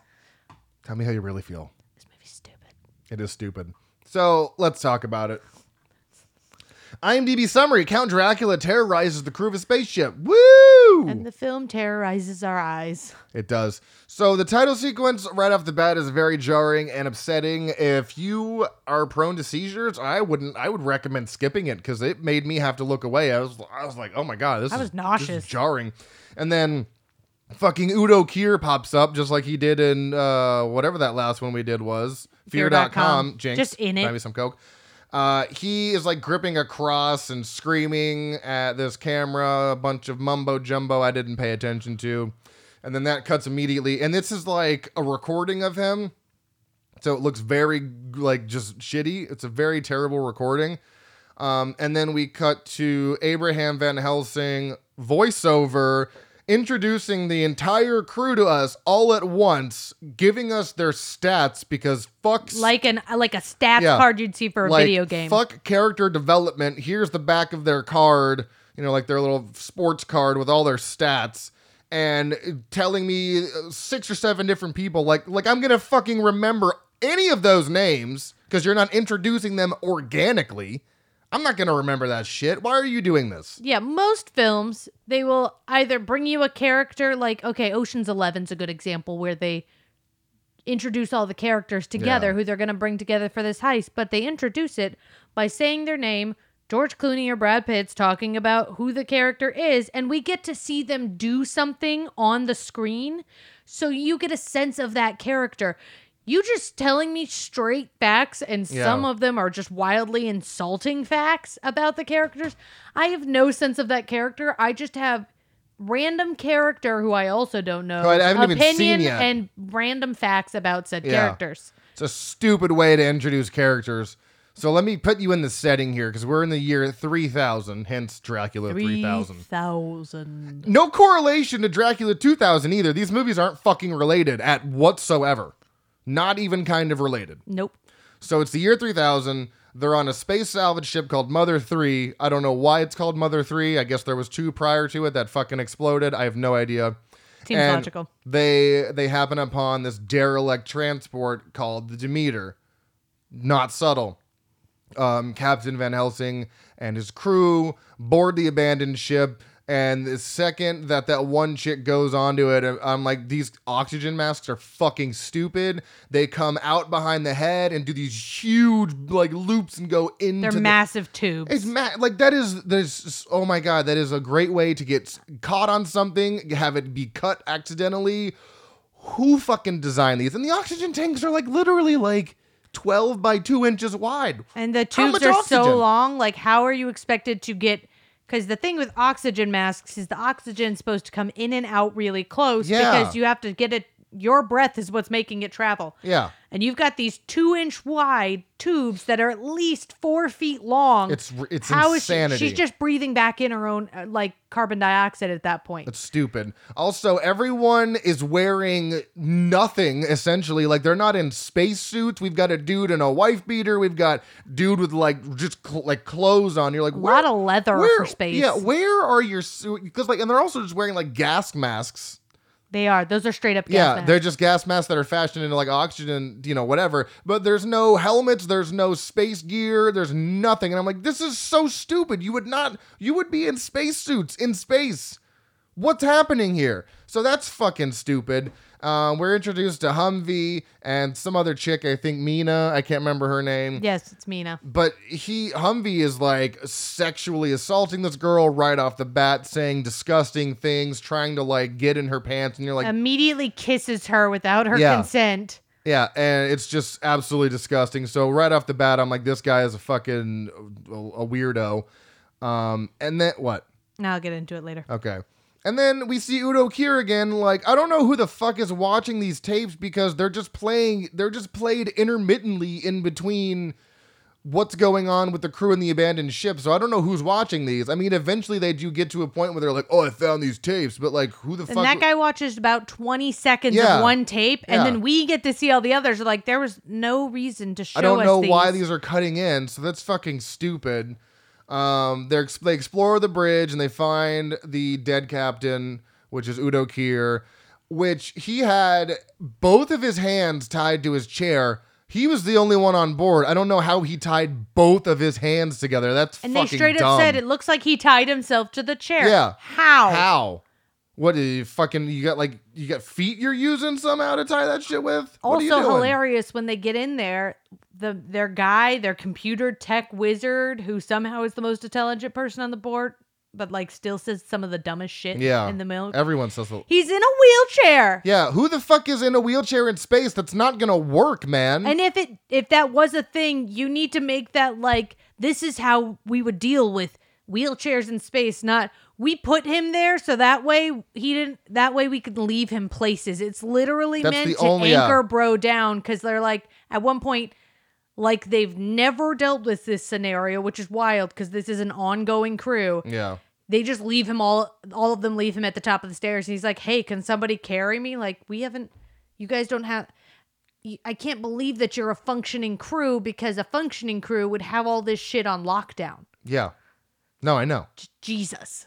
Forgot what I was gonna say. They were looking at the dead captain. No, oh no, just having a guy in a wheelchair in space is just doesn't make sense, because apparently, every ship here has like anti-gravity, I guess, so where they're not floating around, but I hate how that's never explained in some movies, on spaceships. So it's like you'd be floating around, but somehow you're walking around a ship. So it doesn't make sense. I appreciate your inclusion of wanting to put a guy in a wheel, you know what I mean? That's cool, but like it just doesn't make sense in space. No. It doesn't make sense. So that's stupid. And it's literally only in there. If So you they think can leave about him the way, places, yeah. so that way they can abandon him places for the plot, which was minimal to begin with. Yeah. So they find the captain. He's clutching a crucifix, which they're apparently were banned 200 years ago. I don't know how you can ban somebody from making a piece of wood into a cross. It's stupid.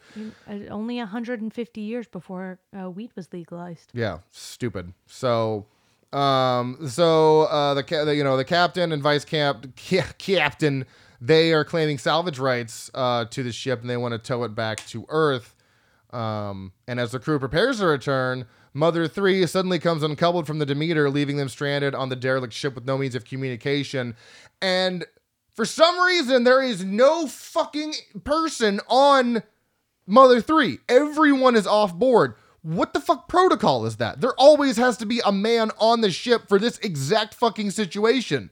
And I was so angry at this moment. Like, this is so dumb. And it was super dumb because apparently the computer this guy was using to do everything was in the center of what looked like a cargo bay. Yeah. Not like a bridge. He wasn't at the bridge where the captain was. No. The computer for navigation is there. And then when he says Mother is trying to disconnect, there's no computer screen saying He's this. just He's flipping toggles and pressing random buttons. You're like, what's the series? You have to hit these buttons and flip these toggles to make Mother not detach. Could you tell me? It's real stupid. So now they're on this derelict ship, whatever. And we see 187 and Humvee walking around. They discover some coffins, and 187's like, oh, they could use that to like smuggle shit in. And what's laying around just because to open it? Fucking crowbar from like it was behind a pipe. Yeah, from like a 1999 Civic. Just here's a crowbar. And it was like, not even what? like, he goes, hold on, and then just kind of looks around, sees one like behind a pipe and takes it. Like, yeah.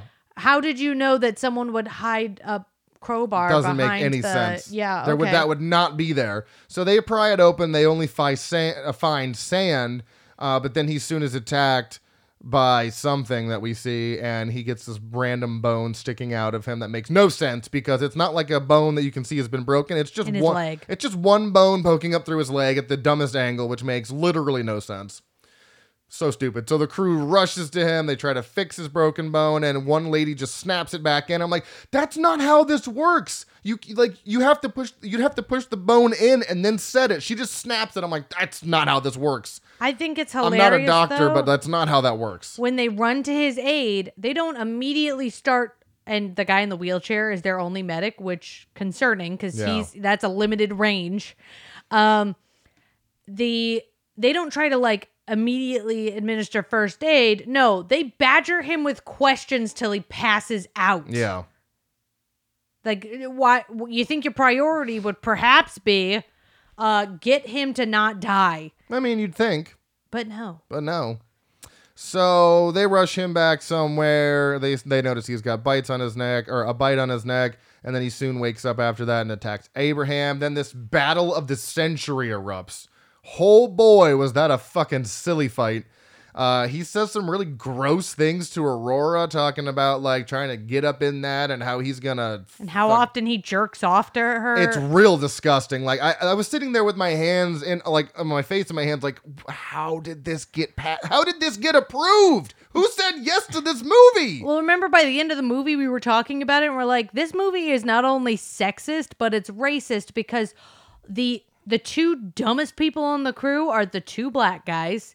They're the ones who both get the, it's like a plus sign line about the crucifix, but all the white people seem to know what a crucifix is. Yeah, the writers they're made hyper-sexualized. Like they play into that stereotype of black men just want to sexualize white women. Yeah. Because they do that a lot. In this movie. Sorry, okay. To be clear, I mean in the movie. I was like, make sure you're being clear here. Sorry, they do that several times throughout the movie, and then the women are always treated like sex objects in this. Even the one character is supposed to be the strong female, later gets downgraded into a sex object. Yeah. I should have let you talk about this one. Yikes. Battle of the Century. Aurora tries to shoot him. It does nothing. She runs away. 187 chases, but then like just gives up. Like they're chasing each other. He just moves on. Yeah, he's chasing her and then just gives up and then runs into, Count Dracula, who's like, kill them all. And he's like, yes, master, or whatever, and runs away. Because I didn't realize that. They just established that now he's his master because he bit him. I was like, oh, okay. which again, really weird that they're making a white guy. So, The first guy they turn into a vampire is a black guy. and now he has to call him master. You're like, God, you guys are really not doing this right. This is not. Yeah, who's obsessed with weed, by the way, like his personality's weed. His personality is literally weed. Like, you guys made the characters two-dimensional stereotypes. Like, what are you doing? And we talked about how funny it was because you get to see 187's room for a second. His room is a bench, some chips, a surfboard, and a hookah. And you're like, well, you did it. You've established that he's a pothead and apparently from California. Like, what are we doing? What are you using the surfboard for? Is it space. Is it just aesthetics? Stupid. So Aurora, who is fleeing 187, also runs into Master, a vampire named Count Orlok, bites her neck, and while this is happening, Mina gets attacked and killed by 187. So then after that, Aurora makes her way to the recreation room. She imports her encounter with Orlok and reveals that he's a vampire from planet Transylvania. Not like a little a city or town. It is planet Transylvania. His planet is dead. He's the last of his kind. He wants to eat, like he's ready to go. They woke him up. He's hungry and he needs blood to live. And it's your problem now. And after they question her about that, she's not able to explain how she escaped Orlok unharmed. Oh, by the way, we're going into full spoiler time movie because fuck this movie. Fuck this movie. So they're like, okay, she could be lying, and they leave her tied up and guarded by Humvee, and Aurora's doing literally whatever she can to get him to untie her. Like, we could go have fun and have sex, and then this is when he suddenly gets a brain. You know what I mean? Like, he's been kind of dumb this whole movie, but then he's like, no, you could be tricking me. Like, you've been talking about how you wanted to have sex with her, right? And now you don't. Which is hilarious because now you don't want to. What? And what's funny is, earlier in the film, he is having a conversation with 187. They're the only two black guys on here. And he's pretty much like saying that 187 is just like a pothead and he's not really contributing anything. He's really given this vibe that he doesn't like him. Yeah. Except for later when he establishes they are long-standing friends who have known each other since childhood. You're like, wow, what? None of your other scenes would have in any way indicated that you knew each other prior to working together. Yeah, it's real silly. So he's not going for it, and while this is going on, Captain and Professor are searching the ship's database and discover that the legendary vampire hunter Abraham Van Helsing is one of the ancestors of Captain Van Helsing, and the Professor believes that Orlok is trying to seek revenge against their captain because he's long-distant relatives with the, vampire kill. Fucking needle, or like, what is that? What are the, I'm thinking of something. Like, I don't know. God damn it. Tiny threads or something, like strands of yeah. It's like a paper thin. There we go. Good God. Paper thin. The second he said that, we both went, how What? the hell would he have known that you were even on the ship? He hasn't even heard your name. He's been, this is what? The captain's like, that's probably not it. And he's like, but no. And he's like, you're No. the smartest guy on the ship, and you think the vampire, who this ship has been derelict for 50 years. Yeah, he knows this guy. Somehow knew that you guys would come around to this ship 50 years in the... Please make that work. Make that make sense. Doesn't make sense. So that's stupid. And then right after that, 187 gains entrance to the rec room because for some reason vampires can't open doors in this. I don't understand. Yeah. Like they can't seem to open doors, which is a really weird plot point. Because people are locking the doors from the inside and the outside, and it's as long as you're not a vampire, you can get the door open. So he eventually persuades Humvee to open it, and he manages to stake 187 in the heart with the wooden pool cue, which was awesome. Aurora's still tied up, though, confesses that at this point, we're like an hour into this movie. At this point, Aurora confesses that how she was able to get away from Count Orlok is that because she is an undercover android, so she's a robot investigating salvage activities.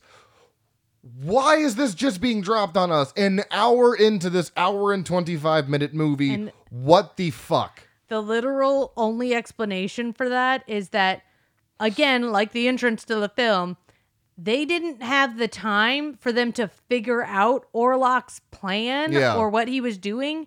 So, because when she presents it as a string of information he has relayed to her.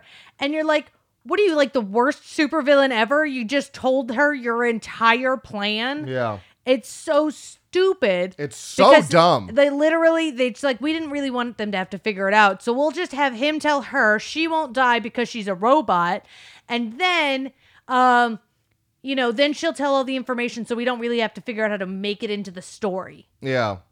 It doesn't make any sense. Like the laziest writing I've ever seen in my life. It really is, because and I told you, it's like, what is this supposed to be, the Shyamalan twist on this movie? Oh, she's a robot. Mind exploding. No, that was so dumb. It was such a weird plot point, but I really feel like they were like, oh, this is going to get them. Let's put that in the script. No, it's stupid. Real dumb. Captain then learns that the ship, through the ship's stuff, whatever, their database, they realize that, oh, I know how vampires can be stopped, and decides to steer the Demeter on a course towards a binary star system, thinking that, Binary sun. Oh, whatever, binary sun.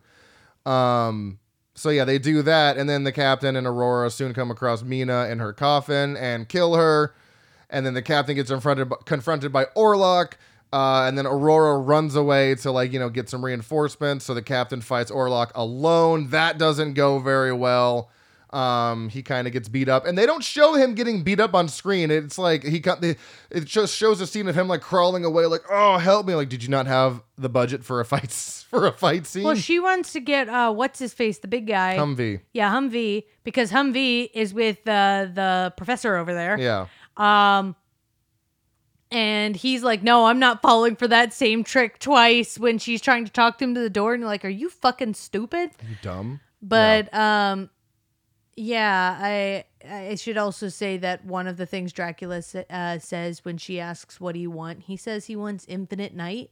But last time he got control of the ship, he was trying to steer it to Earth. And I'm like, bitch, you're in space. It doesn't get much more infinite night than that. Yeah, that's the most infinite of nights. Also, at some point, the professor, scooting around in his wheelchair, finds Orlok, who promises him to free him from his disability in return for still, standing by his side. Come, walk next to me, be my number 2. I'll cure you of walking. And you're like, all right, that's cool. So when, and that's when he's on the bridge at that point. So when Aurora and Humvee return to the bridge, they find Professor hiding, bite marks on it. Or no, he's just sitting in his wheelchair, kind of slunked over. He's got bite marks on his neck. And no questions asked, just Aurora just stabs him, starts stabbing him immediately. No questions asked. Just okay. I mean, I know you can see the bites, but what? You're just stabbing him? Did you say what happened to the captain? Huh? Did you say what happened to the captain? I thought I did. He was, he got beat up by Orlok and he was crawling away. And then he turned into a vampire. Oh, yeah. Sorry. Go ahead. Yeah, he turned into a vampire. They pull the stake out of Mina to stake him, except apparently the stake thing only works if it's stuck in there. So then they have to stake her again. Yeah, that was really weird. I was like, so she's alive again, even though you killed her with the stake already? So if you're going to establish that, fine. They've done it. They did a similar thing in Vampire Diaries for the originals. They can only be killed by a specific stake. Yeah. So whatever, that's fine. Except then she goes on, after they've clearly figured this out, to stab the professor multiple times, even though they clearly established that the stake needs to stay in his body for it to remain effective. It's really stupid. Yeah. Really dumb. You're like, what? I feel like they killed Mina and then they realized they maybe didn't have enough people for vampires, and they did it too soon, and they're like, oh shit. We're gonna have to bring her back so we can kill her again. Yeah. So now you've got Humvee and Aurora, which are the last people left. You see Orlok try to enter the bridge, but then they close the door on him. And then it's at this point where Aurora reveals to Humvee that she's also a programmed for sexual. Before she was reprogrammed to do undercover assignments, she was a sex bot, essentially. And she's like, you've only got 12 hours left, so we should go bang. Yep. Yeah. And he's like, oh, I've never had the money for that. Yeah. So.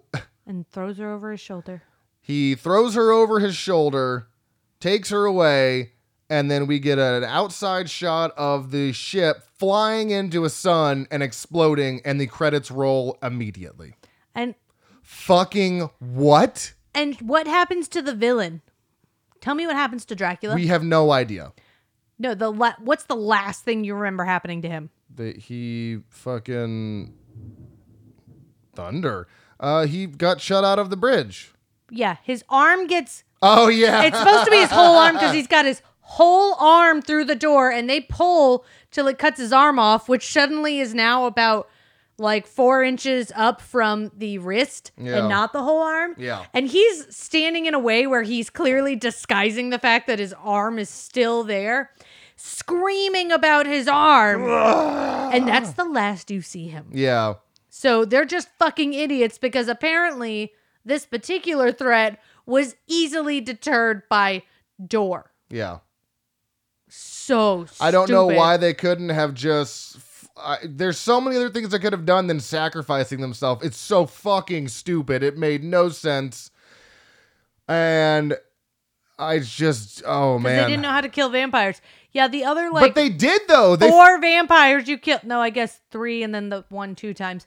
You clearly do know how to kill vampires. Yeah, so it's fucking stupid that you're like, well, the only way we can stop Dracula is to burn fly him him into the sun, Yeah. which will apparently make you explode.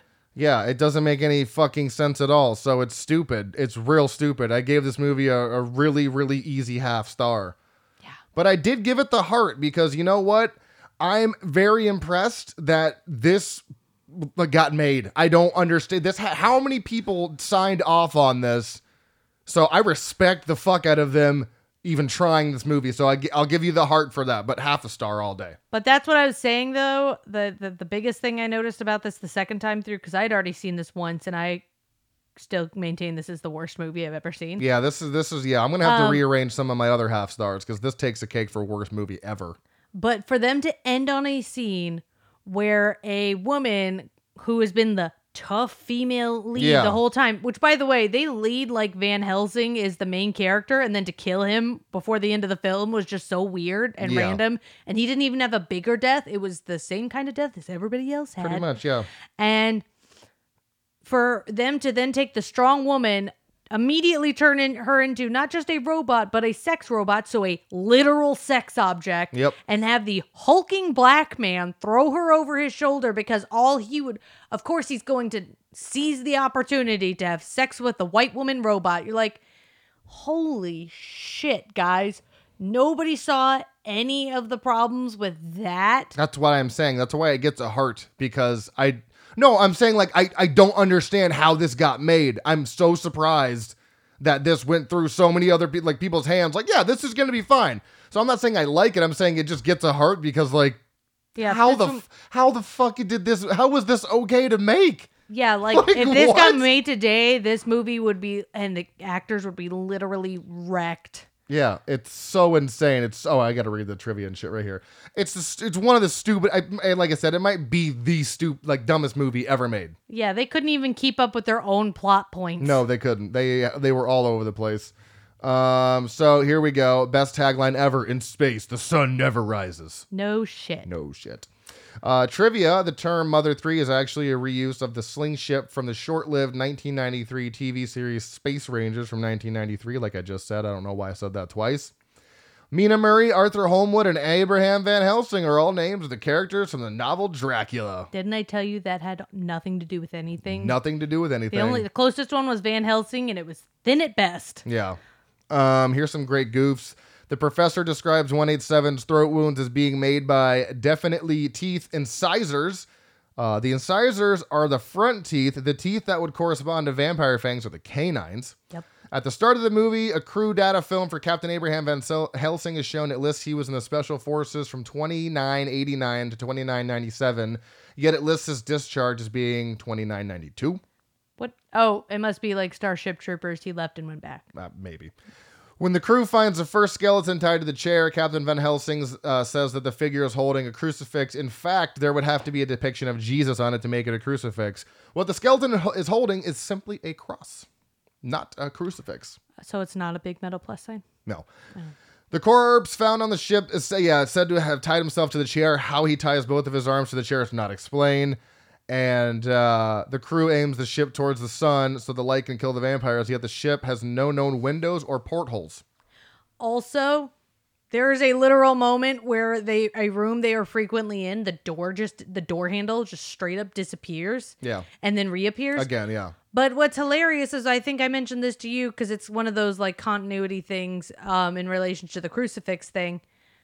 If they were banned 200 years ago, how the fuck does anyone know what one looks like to make one? I know. And they have dozens of them on the ship. Like, who knew about those to make them? Because if it's been 200 years, you'd have to have been practicing the religion secretly, but apparently that's in no way relevant. You Makes just no know. sense. Yeah. It makes no sense. It's like someone did an ad lib and that's what they made the script out of. It's a Mad Lib. Or Mad Lib, not ad lib. Sorry. No, I don't doubt they Mad Libbed or ad libbed some stuff. So this is definitely the lowest rated movie we've ever reviewed. 2.1 out of 10 on IMDb, 1.3 out of 5 on Letterboxd. Like I said, I gave it half. You gave it half. If I could give it less, I would. But yeah, you kind of have to default and give it half. Yeah. Yeah, it gets half because it was made. So yeah, what a time it's been. Can't wait to watch some good movies now. Yeah, there are better vampire films. I'm sure we'll get around to them. Yes. I know we will. I know we're doing some more highly rated, in my opinion, better. Well, every film is better. Yeah. But better vampire films next year. Well, this year and next year. Oh, yeah. Mm-hmm. Beginning of the year. So yeah. I'm not going to say where to find us on social media because I will be joined by my buddy Michael Vyers, and we are going to be talking about Blade. So this is just an all vampire episode. That movie is on his Shameless. So we're going to kind of do a crossover of our formats. And we will be right back with Michael on the line. So stay tuned. And I guess say bye, Gabby. Bye, Gabby. Okay, bye.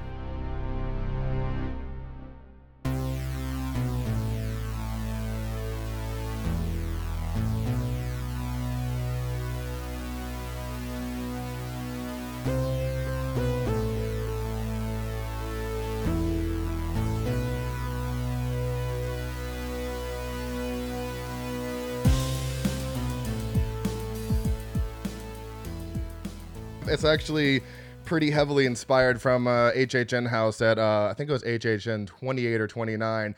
It kind of had that same synthy kind of melody, and I just remembered that beat and kind of just made it into my own thing. So I'm very proud of. You made that? Yeah, I made that. Holy fuck. Yeah. I'm pretty decent with GarageBand. I used to make like hip hop beats back in the day, like 10 years ago. What? Yeah, for my buddies who used to they would rap and I would just make beats for them. I know this hasn't come up yet, but this is the thing. I have dozens of beats on my computer that are just sitting there waiting for someone to use them. Man, if I knew how to rap, I'd be all over this. See, I can do it, but I can't write the lyrics. So if someone wants to write me lyrics, I can go ahead and do it. But yeah, I'm not creative in that aspect. I can only just yell into a microphone about movies for an hour and a half every week. So that's my ability. Well, let me go ahead and introduce the show real quick. This is episode 150. Welcome back. I am joined with one of my good buddies and fellow cinephiles, Michael Vyers. What's going on, dude? Oh, not a whole lot, buddy. He's back. This is your second time on the show. Has it only been twice? Only been twice. The first time you were on, it was just strictly about Shameless Picture Show, talking about your podcast, which obviously I want to talk about here in just a second. But yeah, so this is your second appearance, and you're on the second half of our vampiric triple feature. Don't even know how this came about, but it's here, and I'm glad you're here with me because we're doing a little bit of like a crossover here. So we're doing some of your formula, some of my formula. Obviously, if you want to go ahead and explain your formula to my viewers, go ahead, and then I'll tell you how we're mashing them together. So I have a podcast I've been running strong for the last 6 years called The Shameless Picture Show. I am on the Cinepunks podcast network. It started off as a way for me and my co-host Nick to bond and to relate to each other because we met each other at a film festival and we fell in love with each other hard and realized that we need to find a way to keep in touch. But years later we came up with the idea of doing a podcast. But we thought, what can separate us? And he's a filmmaker, I'm a filmmaker, and we just realized that running around with filmmakers, there's a lot of movies you've seen, but there's also a fuck ton you haven't seen. And sometimes there's just a lot of great shame that comes from when you have to admit that you haven't seen something. Oh, and a lot of times you're like, the people are like, oh, have you seen Apocalypse Now? You're like, fuck yeah, it's a movie. And you don't really know what to say. So I was like, why do we do this? Why Yeah. do we pretend like we've seen stuff that we haven't? Let's just find a safe haven to talk about things that are on our shame list. And we've had big episodes. We've had movies like Rocky, who my co-host hasn't seen, and we even had Lloyd Kaufman on there talking about his time working on Rocky. Oh wow. We've done big films like The Godfather. I had never seen it before that. Apocalypse Now. But then we do dumb little things like You're the Hunter from the Future and our shameful picture show episode where we did a double feature of He-Man, Masters of the Universe, and Super Mario Brothers. Yes. So it's Oh my really just an excuse goodness. for us to talk about anything that we haven't seen. It's still being planned. But our next episode is I'm not too sure if this is going to be 2 separate episodes or 1 full episode. We haven't decided yet. Okay. But we're going to be talking about Alfred Hitchcock's Vertigo Yes. because I hadn't seen it up until that point. Okay. And my co-host had never seen Bill and Ted's Excellent Adventure. Okay.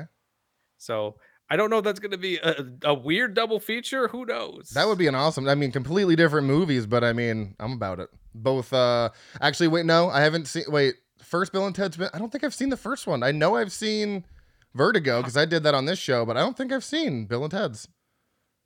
Well, damn, you might need to get on that. All right, I might have to get on that. I feel one like of the I've puppies seen. is coming up. I feel like I've seen Bogus Adventure or whatever, but I don't think I've seen the first one. Puppers? Come here, puppy. Yeah, I'm trying to get him to come over to the camera. Come on. There he is. Hey, buddy. He's too big to bring up on my lap, and That's he's fine. chaotic. So yeah, so we're okay. So I asked you if you wanted to be on the show, and I said, okay, send me your shame list of horror movies because obviously this is a You know what I did? I went to fucking Letterboxd and Okay. sorted by horror films and then most popular of all time, and I was just making a list of the ones I haven't no seen. shit. Okay. Yes.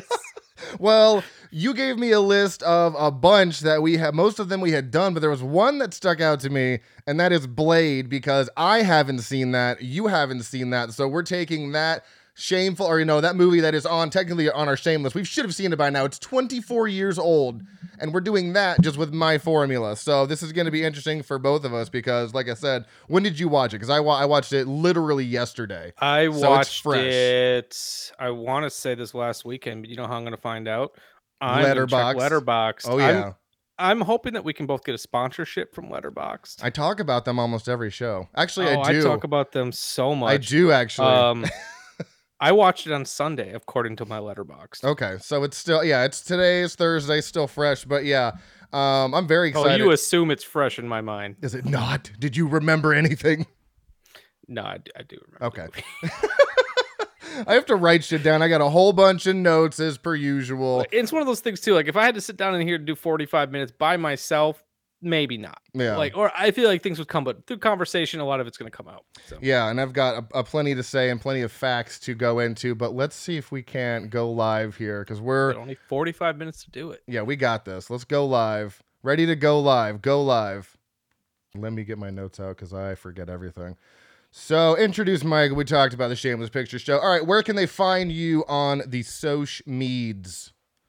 So the Shameless Picture Show is everywhere that you can find podcasts. We are on Apple Podcasts. We are on Spotify. We're on both Audible and Amazon, which I did not realize. Audible? Yeah, They on Audible. They podcast now? Whoa. But you can also find me at www.cinepunks.com. That's Cinepunks with an X. Oh, yeah. So everywhere you can find podcasts. I'm also on social media. I think it's Shameless Pod. We're places. You're everywhere. Oh, and I'm on TikTok. You can find us on TikTok. I think yeah. I don't remember what. You don't even know, Michael. No, because I have to do variations of the same name in every place because every place has a different character limit. I know. We are Shameless Picture Show on TikTok. And I just opened TikTok and told me I just gained 24 followers. I don't even know what the fuck I did. Boom. You can go on there and listen to me talk. I do some unboxings. I do mostly talk about physical media. I do the most. I don't want to say the most because that might be overselling it, but I do some pretty in-depth physical media reviews in 3 to 6 minutes. Yeah, man. You show like some of the trailers from the movies and you talk about what you like and all that stuff and how the actual movie looks and sounds. It's always my goal every time I do this. See, can I say everything I need to say before this trailer ends?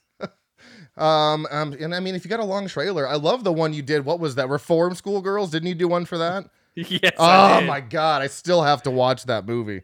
I The still have to watch trailers, the that. trailer's bonkers. as Oh hell. yeah, I think we watched the trailer for it the last time I was on your little live stream that we did on Facebook. Yeah, because I think I played it live. Yeah, and I'm like, I'm all about that, and then I bought it like the next day, I think. So yeah, I still have to get around to watching that. And you're the whole reason I watched it, because I sent you a bunch of movies. Like, what should I watch? You're like, Reform School Girls, definitely. And you're like, And you oh, hadn't you've even seen it? seen it. I was like, no, it just sounds amazing. This is something I would want to watch. So I'm going to recommend it to you. Speaking of stuff that we have watched, what have you been watching recently? Anything good? Does not have to be specifically horror movies. Just anything. So, good things I've been watching. It's not a great movie, but I really enjoyed it, and I'll be reviewing it soon on TikTok. I watched Michael Finlay's Shriek of the Mutilated.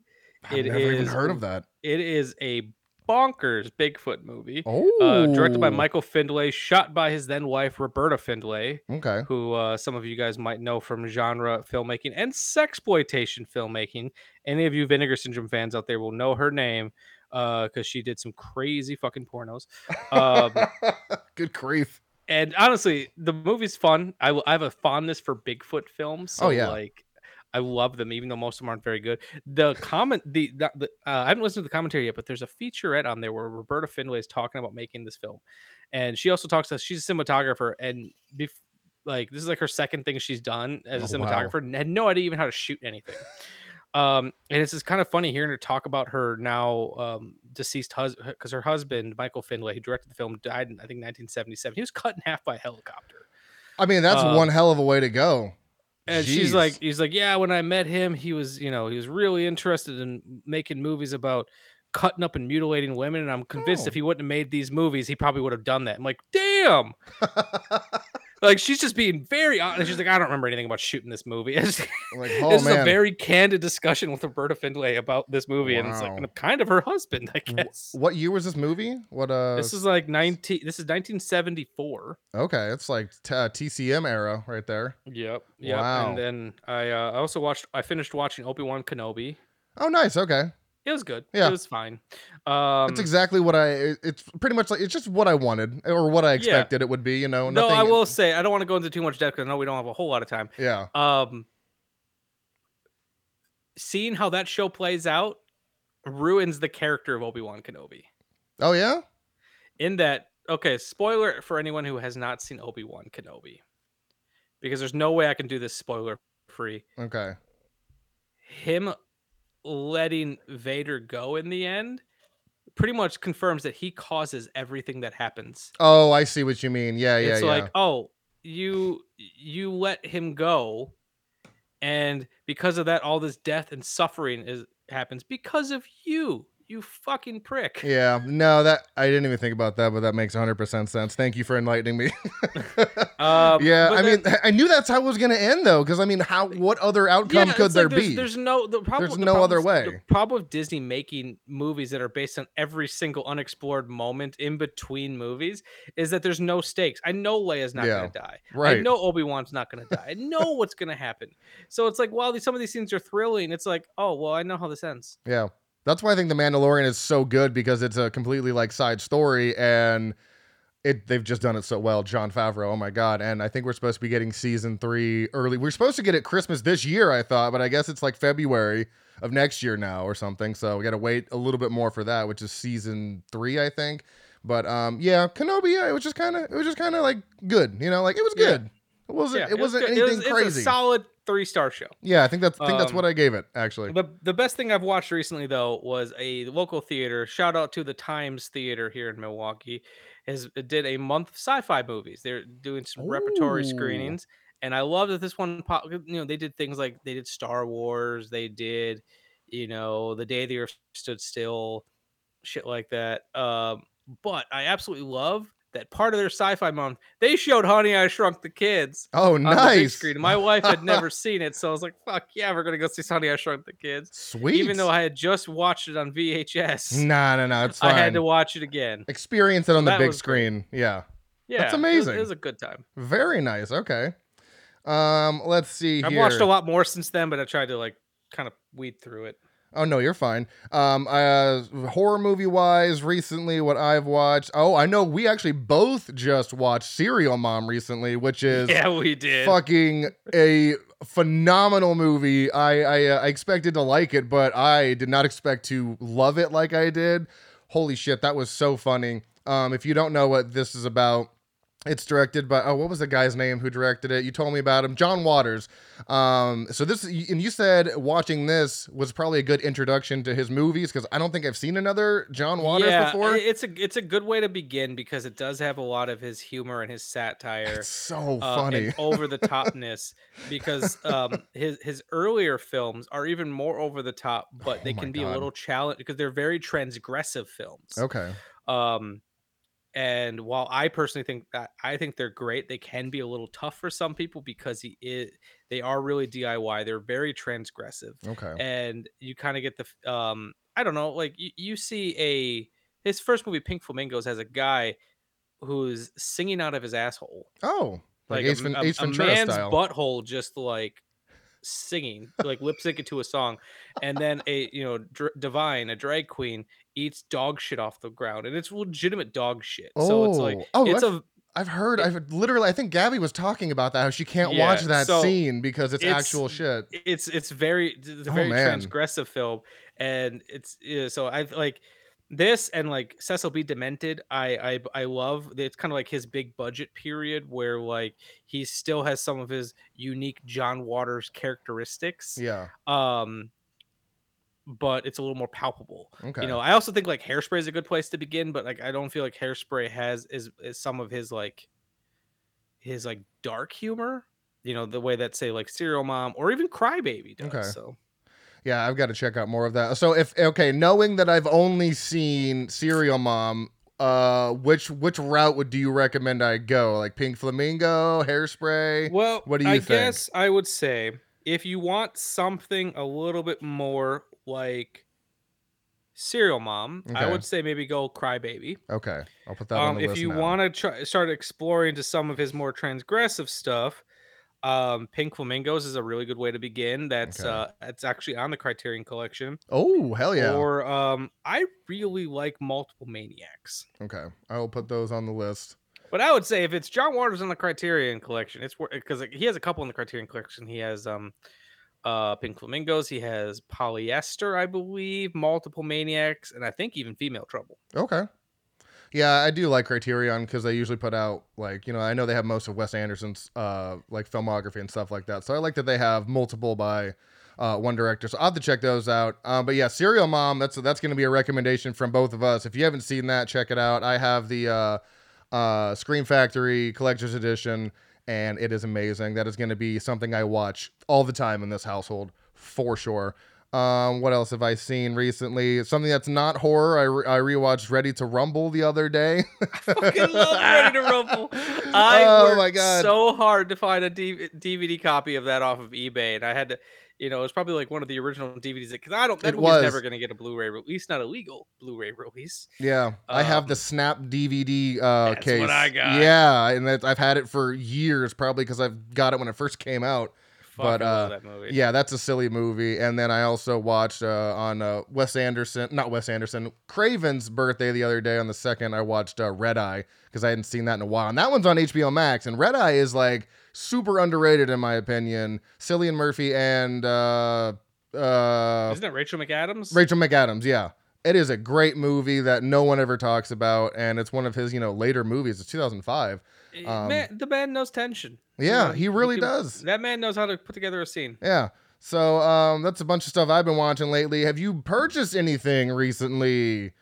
Any boutique labels, or have you had anything sent to you from your great friends over at Vinegar Syndrome or Mill Creek? So I had Shriek of the Mutilated sent to me. I won a competition. A buddy of mine, Mike Vaughn, he is a really talented writer. He does a lot of physical media reviews as well. He wrote a really good book called The Ultimate Guide to Strange Cinema that you should be checking out. And he also does a YouTube show called The Video Attic. Everyone go check out Mike Vaughn. They do some great stuff. I won a competition from them, and I won a Blu-ray copy of The Batman. Oh, nice. Okay. Very nice. And then I not too long ago I bought the 4K edition of Raging Bull from Criterion. Oh, okay. And then I also I got the movie Basketball sent to me from my good Yep. friends over at Mill Creek. That review should be Basketball. coming soon. Hell yeah. And the Brian De Palma film, The Black Dahlia. Oh, nice. Okay. And then another one that I bought, there was a movie that I used to love that came on the Disney Channel quite a bit when I was a kid called The Paper Brigade. That sounds very familiar. It's about a kid who moves to a new town, and he ends up getting to make some money. Starts a paper route, but he turns out he's really bad at it, and because there's all these crazy neighbors and everything. Robert Englund plays one of the neighbors, and it's kind of great. Shit. Okay. And like he's being attacked by dogs, crazy neighbors, and he does all like there's like a great montage in the middle where like he builds like a suit of armor and shit so that way he can survive his paper route and everything. Okay. I don't know if it holds up. It was a movie I remember loving as a kid. Yeah, some of those movies you remember as a kid you watch now and you're like, it's not great, but I still have like fond memories of it. So I'm surprised it even has a DVD release. I don't think this is an official release at all. Jeez. But I got a release which has it retitled as Gunther and the Paper Brigade, because Gunther's name of the lead character. I think I think that might have been the Canadian title, so I would not be surprised. I don't know. If it's just like a Canadian bootleg or something. I was more excited to get it than I should have been. Nice. Okay. Excellent. I have been purchasing way too many Scream Factory things as per usual. I actually nabbed a copy of Return of the Living Dead with Slip the other day because they announced the 4K and people are just taking ridiculously low amounts of money for that. So I got it for like $40. Wait, what's the title? Return of the Living Dead. Gotcha. Because the Blu-ray and slipcover out of print from Scream Factory. Are they really? Oh yeah, Scream Factory used to keep updated on their Facebook when things were going out of print, but I haven't seen that in a while. They have a section on their website now that's strictly OOP stuff, so maybe that's why they haven't said anything. But yeah, maybe because like they used to say before it went out of, or like right before. So that way, in case you wanted to pick up any copies, I usually get emails that say pick these up now before they go, and I'm like, oh fuck, what's going out of print now? You should do me a favor because I never get those emails. Anytime something's about to go out of print, let me know. Oh, I will forward that over. Yeah, because sometimes I'm waiting for something like this is a movie I want, but I don't need to jump on it. I can wait a little bit. Yeah. Okay, yeah, I can send those over. So yeah, I've been just buying a whole bunch of stuff like that. I just Child's Play should be here this week. The 4Ks 1 through 3.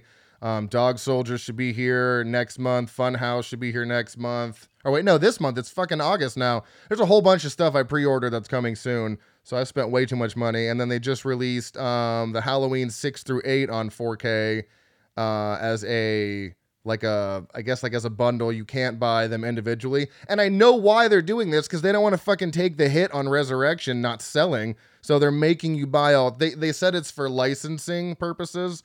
But we all know it's because no one will buy 8. So they're bundling them all together and you have to buy 6, 7, and 8, which is fine. I love them all, even the ones that aren't very good. So yeah. I get it. Yeah, I get it. Like I'm going to buy them anyways. So yeah, I have a whole bunch of shit coming from Scream Factory. My goodness. I could not find that section on their website where it mentions what's out of print. Oh, I will get you that right now. I have a tab open on my phone that just... Yeah, it's hard to find. You have to like search through it, and it's a pain in the ass. So that's why I just kept a copy. I'm going to send that to you right now through text message, and you can open the link, and it'll be like, here's all this shit that's out of print. Good thing. This is all good shit to cut out. I always say I cut shit out. I'm like, no, fuck this. I'm leaving it in. Well, if you only got 45 minutes, you're going to have to cut something. I know. I probably will. Let's see here. Let's go on to the next thing. I need to go back into there it is. All right, so a couple of things before we get into this movie. We've got some good shit coming out this week. Oh, man, I missed Dance Macabre and Missing in Action. Fuck. Yeah. Yeah, it happened. I saw that the other day.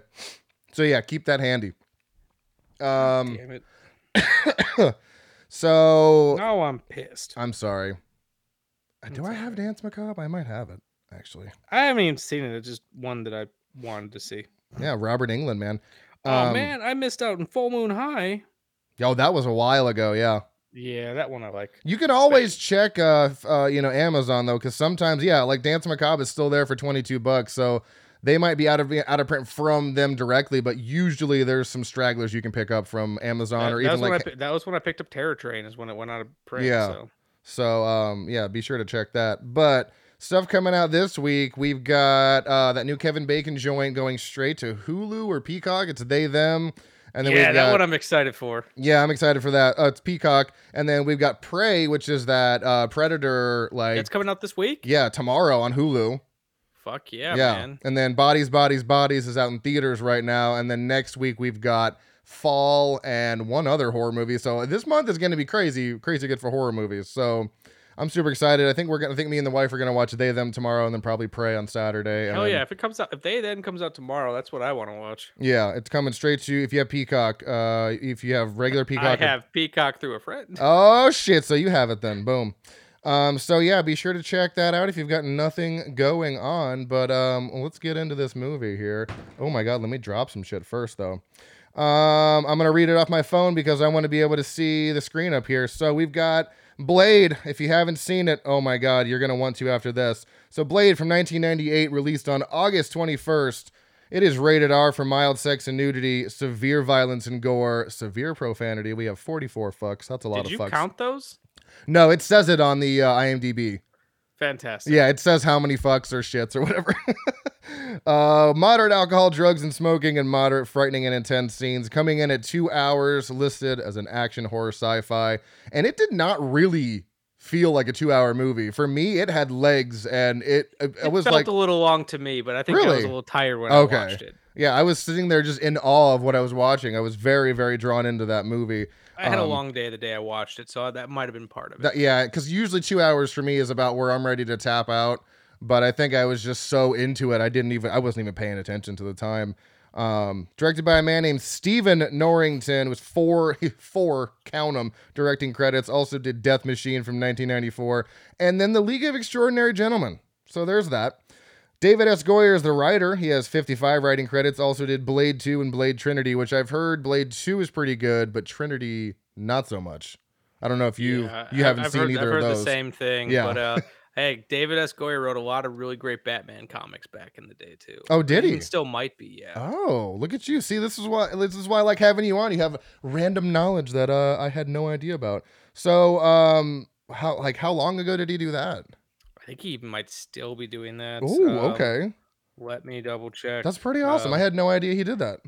Yeah, he's a pretty prolific name in the comic book world. Interesting. Yeah, see, I'm not like super huge into those, so I don't know too much information about that, but that's a pretty awesome bit of information right there, which makes sense why he did the Blade movies, because those were Marvel comic back in the day, right? If I'm not mistaken. Yeah. Yeah, like I said, I'm not super into comics, but I'm pretty sure I knew that Blade was one back in the day. You find out what he's doing, and I'm going to keep going here. Composed by a man named Mark Isham, 194 composing credits, which is insane. He also did The Hitcher from 1986, Hardball, Crash, The Mist, The Crazies, and Bill and Ted Face the Music. He was actually the same guy we talked about last episode on The Mist. Guy gets around. Cinematography by a man named Theo Van de Sande. 114 cinematographer credits. Also did Body Parts from 1991. Wayne's World, Big Daddy, Little Nicky, and then the Grown Ups movies, which I never saw but heard were not great. Grown Ups 1 and 2. At least the second one wasn't that great. I don't know. It's Adam Sandler and all his buddies. Can't be that bad, right? It's fine. It was fine. Just middle of the road. It's it's a middle of the road Adam Sandler movie. All right, that's fair. I can't seem to get a website to load of all the comic books he wrote. But he did. But he's done a bunch of Justice League of America. So Very nice. He's been writing comics since I believe the 90s, actually. Maybe early 2000s, late 90s. Righteous. Yeah, he wrote some good Batman stuff if I'm remembering correctly. He wrote a lot of Justice League. But it's been a while. So like if there's a comic book fan out there who's like swearing up and down that I'm getting it wrong, I'm going off of memory, people. just Fuck shoot me. off. Let's see here. So starring Wesley Snipes as Blade, you might know him from White Men Can't Jump as Sydney, Demolition Man as Simon, or To Wong Fu, Thanks for Everything, Julia Garner. or Julia Newman. Julia Gardner. Julia Newmar, ladies and gentlemen of the jury, excuse me. Then we've got Chris Christopherson as Whistler, 120 acting credits, was also in A Star is Born as John Norman Howard, Payback as Bronson, and also in Blade 2/Trinity as Whistler. And I love Chris Christopherson. Dude's pretty fucking great. Yeah, he was fantastic in this. He's also a pretty decent musician. Is he really? Yeah. I mean, that makes sense. He kind of had that look. Yeah, he was great in this. I'm trying to think of anything else I've seen him in, but like honestly, I mean, he's got a lot of credits, but I don't think I've seen him. I mean, I'm sure I have maybe, but I'm just not remembering the name, but I really enjoyed him in this. As well as Stephen Dorff as Deacon Frost, 101 acting credits, was also in The Gate. Yeah, The Gate as Glenn, Public Enemies as Homer Van Meter, and Immortals as Starvos. Good dude. And we've got Donald Logue as Quinn, 116 acting credits. So many, like all these actors are fucking they got a lot of work. He was in Ghost Rider as Max, Zodiac as Captain Ken Narlow, and Silent Night from 2012. He was also in a sitcom I used to love, Grounded for Life. Oh yeah? He was the father in that show. So all right then. And Udo Kier, who's appeared in like the last 2 fucking episodes as Dragon Eddie, who has 275 acting credits, also in Suspiria as Dr. Frank Mandel, Ace Ventura, Pet Detective as Camp, and that new show Hunters as Adolf Hitler. He also is in one of my favorite like adaptations of Frankenstein, Flesh for Frankenstein. Oh, really? Okay. I mean, dude, he's in so many things. He you might not know the name, but if you see his face and hear his accent, you know exactly who it is. This had a budget of $45 million, grossing $131 million, and according to sources online, apparently this is really what saved like Marvel, I guess, or something like that. Like, this made so much money that it was able to make way for Marvel movies down the road, like Iron Man and stuff like that. I know your friend commented on that post on Facebook. He's like, you better mention that thing about Blade making money for the MCU or something like that. So yeah, apparently we can thank this movie for saving the MCU or something. The thing, remember the meme I sent you or whatever it was? Yeah. So that's pretty cool. I had no idea, but thank you, Blade, for making all that money. I mean, shit, that's double. It's almost 3 times what they spent to make it. So that's pretty awesome. Filmed because like they had they experimented with some Marvel films, like they did The Punisher with Dolph Lundgren, Howard the Duck. They did a shitty Captain America, but it was Blade, and because of the success of Blade, they were able to do X-Men, able to do Spider-Man, able to do Daredevil, which fuck the haters, I love Daredevil, and so on and so forth. So it kind of kicked it off. Yeah, we can thank this movie for like saving it. We can thank this movie for Daredevil, goddammit. Yeah, oh my god. I have a lot of things to thank this movie for. It's just so good. You can watch this on HBO Max if you would like. I've got the 4K, and you can rent it on Amazon for $2.99 or purchase it for $4.99 if you so choose to. Movies that came out around the same time, we've got Disturbing Behavior, Saving Private Ryan, The Parent Trap, Basketball, which we just talked about, Halloween H2O, Snake Eyes Cube, and Rush Hour. So that is a pretty good time to be at the movies, if I do say so myself. So yeah, did you so any of the questions on there, did you write down any of your favorite moments and kills and such? Not really. I figured they would kind of come up through talking. That's like, totally fine. guess like honestly, like my answer for a good chunk of these could just be the first 15 minutes of the movie. Yeah, honestly, yeah. I was so blown away in the first 15 minutes. I was like, okay, all my favorite shit is like happening right now. Though I do have to say, for favorite like kill, that fucking train sequence where the dude has his face pushed up against the moving subway car. Yeah, that was cool. That was brutal. Let me see. I wrote down my favorite kill. It was Dragon Eddie's kill was so metal. Oh my god, I forgot about that. Oh my god. Good. And now you have to realize about this movie, unfortunately, that the only issue I had was the CG not aging very well, but also it didn't look bad. You know what I mean? I've seen worse. I've definitely seen worse, but I wasn't mad at it, but I was like, whew, that is a little rough. But it did hold up decently. Definitely better than Mortal Kombat Annihilation.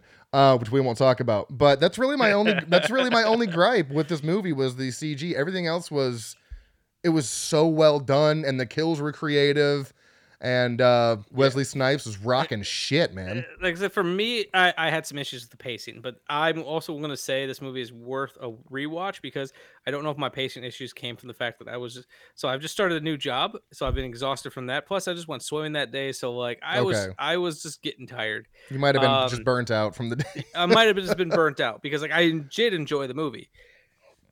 I think I only gave it 3 stars in Letterboxd. Oh, interesting. Okay. And I feel like I can even see me raising it to 3.5.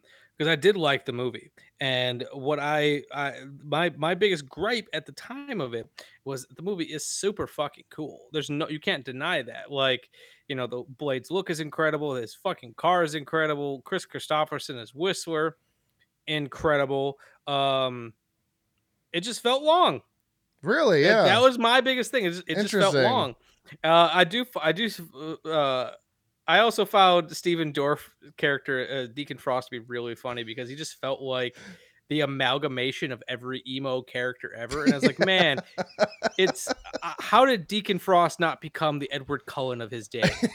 Like, how is every girl not like writing Miss Deacon Frost and their Trapper Keeper, and every dude wanted to be him with that, like, his fucking crazy hair and shit. Dude, that hair was wild. It was just like strands down in his face, but it was stylized in a way that it didn't look like he was homeless. My wife likes to talk about like times specifically in like the late 90s, early 2000s where people's hair just looked wet all the time. But that was the look. Like there was like this blonde vampire wearing nothing but like white clothing, and her hair just looked like she just got out of the shower for the entire movie. Yeah, it was very like oh my god, what's her face from Matrix? I can't believe I'm blanking on this. Right, Trinity from the Matrix. How her hair was just slicked back. You know what I think is crazy? This movie came out before the Matrix. Yeah, 1 year before the Matrix. Yes. So it's like you watch this, it's like, man, the Matrix. Granted, maybe Matrix might have already been in production and everything, but like, man, very similar. One of two things: either the Matrix owes Blade some credit, or which is more, this is the more likely option. Probably both movies were in production around the same time. I'm sure because with a year difference, I doubt the Wachowskis were able to see Blade, be inspired by it, and then get everything made. Like it just, they both seem to tap into the zeitgeist of what movie audiences were looking for at this time period. Everything, and from their cyberpunk aesthetic, like both movies kind of like, they both movies knew people wanted to see shit in slow motion. They wanted to see hot people in fucking leather. Don't we all? They knew all this shit. Like, and what I found, I'm pulling up I did write a couple notes. Okay. I was like, man, one of the notes I had was like, this movie is filled with nothing but grunting, muscles, and people holding hands. Because I remember there being a couple times where people were just holding hands with each other. And I don't know why, but I was into it. I just I was, like I said, I was just so taken back by how just aggressively the movie starts. I mean, you're almost instantly thrown into a fight scene. No, and I'm like, this is third act shit right here. What's going on? The first minute of the movie made me laugh because, like they bring up the titles and you see Wesley Snipes all in red, Stephen Dorff all in red. And then the same exact size, they show Blade. But I was like, wait, is Blade an actor? Because why is it in the same font, the same size, and like as everything else? Like you should have made Blade just a couple notches bigger. Just like, just to separate a little bit. Just like a couple. Is there an actor in here named Blade? Yeah, the main guy is Blade. Yeah, it was kind of weird. I noticed that too. I was like, that was kind of anticlimactic. It should have been. It should have been much bigger, like Blade or something. Fade in, fade out. Good grief. I did like, so and it's funny too with vampire movies because the lore is so different with all of them, but this seemed to kind of stick to vampires don't like the sun, especially UV lights in this movie, allergic to silver, but crosses in this universe don't do shit. I'm amused that they can either put on sunscreen or they can put on makeup and be fine. Yeah. Because I remember at one point I'm like, you guys are outside. How are you doing this? And then they just like put on motorcycle helmets. I love the idea. I like the idea that it's makeup. Yeah. And because like I love that Dragon Eddie, Udo Kier's character, he had a fucking tan. He looked fine. Everyone else, though, all these younger new vampires are all pasty. I love the idea that this is an intentional look that they've chosen. That Yeah. they actually aren't that pale. Vampires aren't that pale, but they're like, we are the new vampires, and they put on makeup to make themselves look like that. That's what I choose to believe is that like they blend in a lot more seamlessly. But Deacon Frost is like, we need a look. We Yeah, need to he stand Oh out. yeah, they definitely had a look that they were going for, and he's like the kind of, vampire going against the rules, and he's also what they call not a pure blood because he was turned. So there's people that are born vampires in this movie, and then there's people that are turned, and they're like, I guess those would be like the half-bloods, equivalent to like Hmm. Harry Potter or whatever.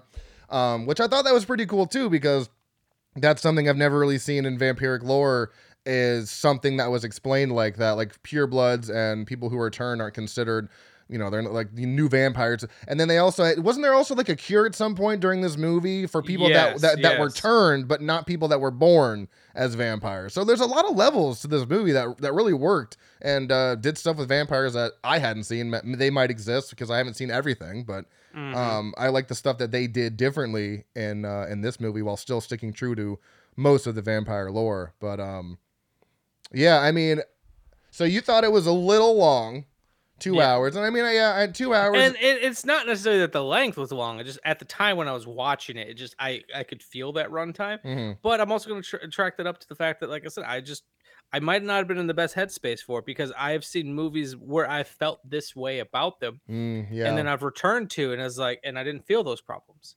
And there's also been movies where I loved the first time and the second time, I'm like, Mm, nah. yeah. Not for me. Like that's Yeah. how honestly I felt about the first Jurassic World. The first time I saw it, I had a great time with it, and then every subsequent time I've watched it, I'm like, I've Eh, liked it less. it's okay. Yeah. Interesting. That's just so funny because we kind of had different experiences because I was so into it.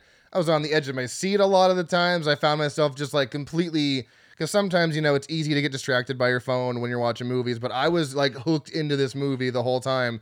First time I paused it was like an hour and 20 to pee, and I'm like, holy shit, this is like almost over. So it's funny that we have, like I said, we had different experiences. I thought the pacing was pretty good. You thought it was. So was there just parts of it for you that were just a little chunky, or that just didn't I like? just feel like it sometimes took its time to get to where it's going to the Okay, point yeah, where like I just felt like they could have removed 10 20 minutes of this movie and it just would have made it tighter. yeah. And at times just the plot just felt like a little convoluted and I just kept thinking it's like, man, if we could just trim some of the fat in this movie, I think it would. I don't know. Is there a But that's specific? just me. Is there a specific part you were talking about where like a I specific guess thing? some I just feel like some of the subplot with Blade trying to figure out his origins Oh yeah, could have been smoother.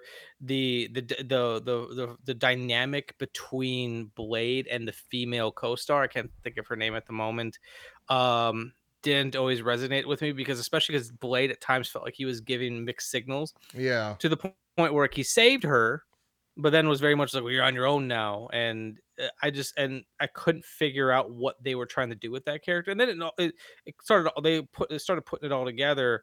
Um, I don't know, it just some of that. And then, um, and this is just an issue I have with some action films, especially from this time period. Sometimes some of those fight sequences just go on for too long. That being Yeah, you're said, not wrong. Yeah, I thought the fight choreography in this film was actually pretty incredible because it felt like the people who are putting these scenes together truly gave a fuck. yeah. And that's something that I can't say I have seen in anything Marvel related in a while. The last time I have seen like a fight sequence play out where I thought people truly gave a fuck was season 1 of Daredevil. Is that the one on Netflix, right? Yeah. Yeah, I still haven't seen that one. I'm excited for the because I guess I got to watch that. But we're getting what is it? Another limited series of that Yeah. with 18 episodes. Oh my god. Yeah, they really definitely went all in on this with everything. There was a lot of good.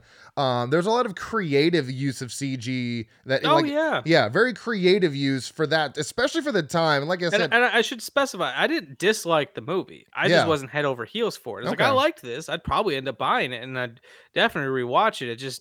Um, it just didn't blow me away. interesting. It Okay, is better than some of the other ones that I've professed love for. It is better than the Ben Affleck Daredevil movie in every way, Mm. shape, and form. I just have a fondness for that because I grew up with it.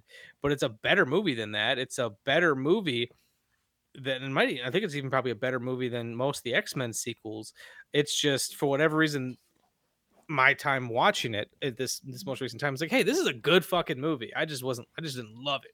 I would love to, whenever you do rewatch, just check in with you just to see if anything changed. Because you said you gave it a 3, bro. I gave it a. I could see it. I could see just even after this conversation going up to about a 3.5. I won't lie. Okay, because I gave it a 4.5 because I just like, dude, this is like checks every single box, and as like I said, besides the kind of SCG and some kind of flat characters throughout, like you said, there's a little bit of unnecessary storyline. That's why I didn't give it a 5. But dude, I loved it, and I think it's gonna be funny because if we do both rewatch, I'm wondering if mine's gonna go down at all and how much yours is gonna go up. I'm really curious. Like, you know, Yeah. you came off the high of watching a really fucking good movie. Yeah. And I get that. And like I said, I just want to really keep specifying that it's not that I disliked this movie at all. Right. It's just like I said, it just didn't work on me as well as I was expecting it to. Yeah, and I didn't really know what to expect because I don't really know the source material. I just know it's Wesley Snipes looking like a badass, and he's like half vampire, which is cool. And I did kind of like the explanation of that, of how he came to be. So essentially, when his mom was pregnant with him, she got bit by a vampire, died during childbirth, but he survived. So he was like, you know, he has the cravings for blood, but he's okay with like the garlic or whatever. He can go in sunlight. So it was interesting to see a half vampiric person. I thought that was pretty, like I said, the story itself to me was just so like completely original. I just was like, I don't know. I was so into it. And a lot of good fight scenes. I mean, seriously, that first one that we saw about a couple minutes in, like I said, I was like, this is third act level of commitment. Holy shit. Like I was just immediately blown away by all the stuff they were doing. I'm trying to think of some other fun parts that were good. Oh, his sword too, or I guess oh my god, his blade. And then like I was waiting for like when they first showed that it, like the hilt can like has spikes shoot out of it. I'm like, oh, that's gonna pay off in a really cool way. Yeah. And I loved the running joke of Donald Logue's character Quinn just losing his hand. Yeah. He loses one, grows it back, loses the other. Donald Logue was one of my favorite parts of this movie. It's like he is the gift that keeps on giving in this movie. And especially when Deacon Frost went to go, he's like, here, put out your arm, and he goes to cut off his arm again, and he holds his sword up and goes, and he's like, no, I'm just kidding. That was so fucking funny because I thought he was gonna chop off his hands again. It's like, no, I'm just kidding. I was like, that was unnecessary humor. Like, especially it works for the time period, like the addition of like all of like this like computery hacker shit. Yeah. Like, yeah. Like I found that really amusing. Like, oh, we're gonna learn about this ancient vampire god through a computer. Yeah, which was, you know, like I guess there is ancient text and everything. I loved like how like super advanced like these vampires are. I just found that, but it's like, I guess you guys had a lot of time to learn up on computers. Yeah, seriously, you guys have been around for so long. It was like La Magra, I think. It was like they needed 12 souls to resurrect this ancient vampire thing, and you know they get Blade to draw his blood and stuff like that. It was just so wild. By the time the third act came around, I was like, this is like it's pretty awesome. It is a little heavy with plot, you know, so you do have to be paying attention. If you're not fully focused, it might. And maybe that might have been some of it too, because like I was like ready for like, I don't want to say dumb action movie because that downplays what this movie is trying to do. I guess I just wasn't expecting it to be as dense as it was. Yeah. And that might have been what was affecting my overall enjoyment, because I was, because like when this movie works, it works so fucking well. It's just, I guess during some of these more like exposition-y scenes, like that's when it wasn't working as well for me. Like the fact that like I think Whistler had like it felt like a 5-minute scene just explaining everything. It's like there's probably more effective ways to do this. When he was explaining it to oh my god, yeah, what was her name? Oh my god, I should know this. I talked about her. But yeah, when he's talking to what's her face about Blade and his condition and how he became a vampire, yeah, that was a whole, like he went in, that was like a 5-minute monologue of him just explaining stuff that probably could have been shortened down or explained. Dr. Karen Jensen. There we go. Yeah, when he was explaining, his Blade's condition. and everything he has to do to keep him alive. Because, Whistler found him when he was and very I love young. that I love that they kept cutting back to him just like sitting stoically in the corner and like meditating and shit. I just felt Yeah. that was funny.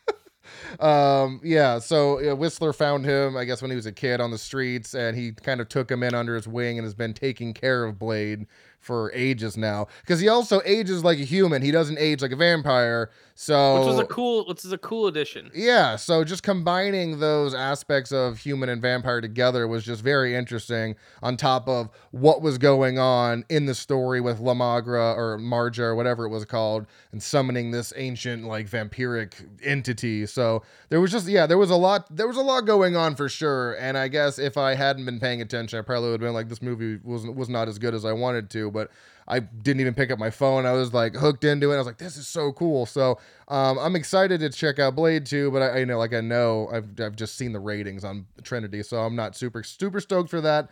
But I've heard Blade 2 is pretty solid. Blade 2, at least. Del Toro. Yeah, I mean, you can't go wrong with Del Toro.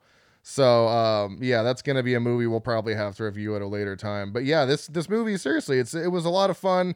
I like that we had different experiences, because that's good for listeners. I want to say I still highly recommend it. Yeah, it's I have the 4K back here somewhere. But yeah, the 4K looked fantastic. The sound mix on it for me. How did you watch it? Did you watch it like digitally, or did you have? I watched it on HBO Max. HBO Max, okay. I was actually really impressed with the sonic quality of it. HBO Max, at least currently, has some of the, I think, best picture and on audio streaming quality. And let's hope this Discovery Plus merger doesn't fuck that up.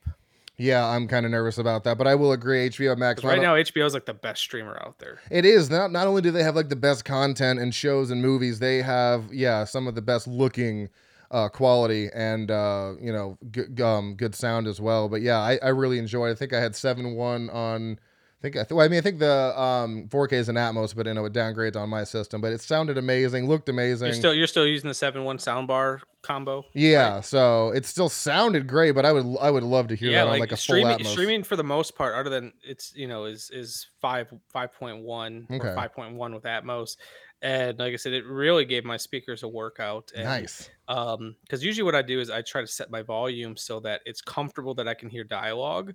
And then my hope is that everything else doesn't blow me, doesn't raise too high for decibels. So I try to find a nice level. And it's like, I love that the action scenes were nice and loud. Yeah. And I'm also an audio nerd who tries to protect my hearing. So I have a sound pressure level meter out on my watch. So that way I get a notification if my volume tips too high for too long of a period of time. So I know to take down a notch or two. Nice. Okay. And the scenes were great and they're nice and loud, but dialogue clarity was stellar and just good sound staging. This is all nerdy shit that no one cares about, but it sounded really good. No, sure. Yeah, I thought it was well balanced, because a lot of times movies will be very low with dialogue and very high with like intense moments, but this was very balanced all the way through, and I really enjoyed it. So this is a movie I will highly recommend. You can check it out on HBO Max. You can buy the 4K. You can buy the Blu-ray. It's available. You can buy the fucking triple feature with all three of them in there on Amazon if you want. But I can't recommend this movie enough. And the 4K gets a really high recommendation from a friend of mine. Oh, okay. Named Stephen Bjork. He's I think he wrote a review about it for one of the websites he writes for, and he had a lot of really good stuff to say about it. Righteous. Okay. Cool beans. I'm still down to discuss some stuff if you like. I'm going to end it here for the show so I can keep it under 2.5 hours. So tell everyone, if you have your stuff up, if you want to pull up your stuff to tell people where to find you. I know you're on Facebook, Shameless Picture Show. We are on Facebook at the Shameless Picture Show. I'm also on Instagram at Shameless Picture Show. I am on TikTok at Shameless Picture Show. Yeah. I think the only one that might be going under a slightly different name is Twitter, which I don't use all that often. Twitter, and I think on there we are Shameless Pod. 1 second. Perfect. But most importantly, come find us over on the Cinepunks Network. Yes. That is www.cinepunks.com, and Cinepunks is spelled with an X, not a CKS. And on that website, on the Cinepunks website, you'll find a lot of other podcasts, much like myself. You'll find a very popular horror one called Twitch of the Death Nerve. You'll find Cinema Smorgasbord, the aforementioned Cinepunks, their own in-house podcast, and a bunch of other cool shit. I love it. I love it. You can find us on Facebook too at Frightmares Podcast, Instagram and Slasher app at Frightmares_pod. Nope, that's Twitter. Just kidding. Instagram and Slasher app at Frightmares Podcast. Outlook at or Stay Spooky at Outlook.com is our email. I am Dr. Proctor on Letterboxd. What is your handle, name, tag on Letterboxd, sir? It's Vyers10 2008. Vyers10 2008. I love it. So yeah, go follow them. Apparently that's my name. Go figure. Go figure. Go follow them on everything. Do it now. Go watch Blade. If you haven't liked our page yet, go check out our page too. Just like all the things. Send them or drop them like a review on Google or Apple or wherever you review your podcast. Same for us. Me and Corey will be back next week, finally doing the Ty West joint. And then after that, who knows? So tune in next week and stay spooky, everybody.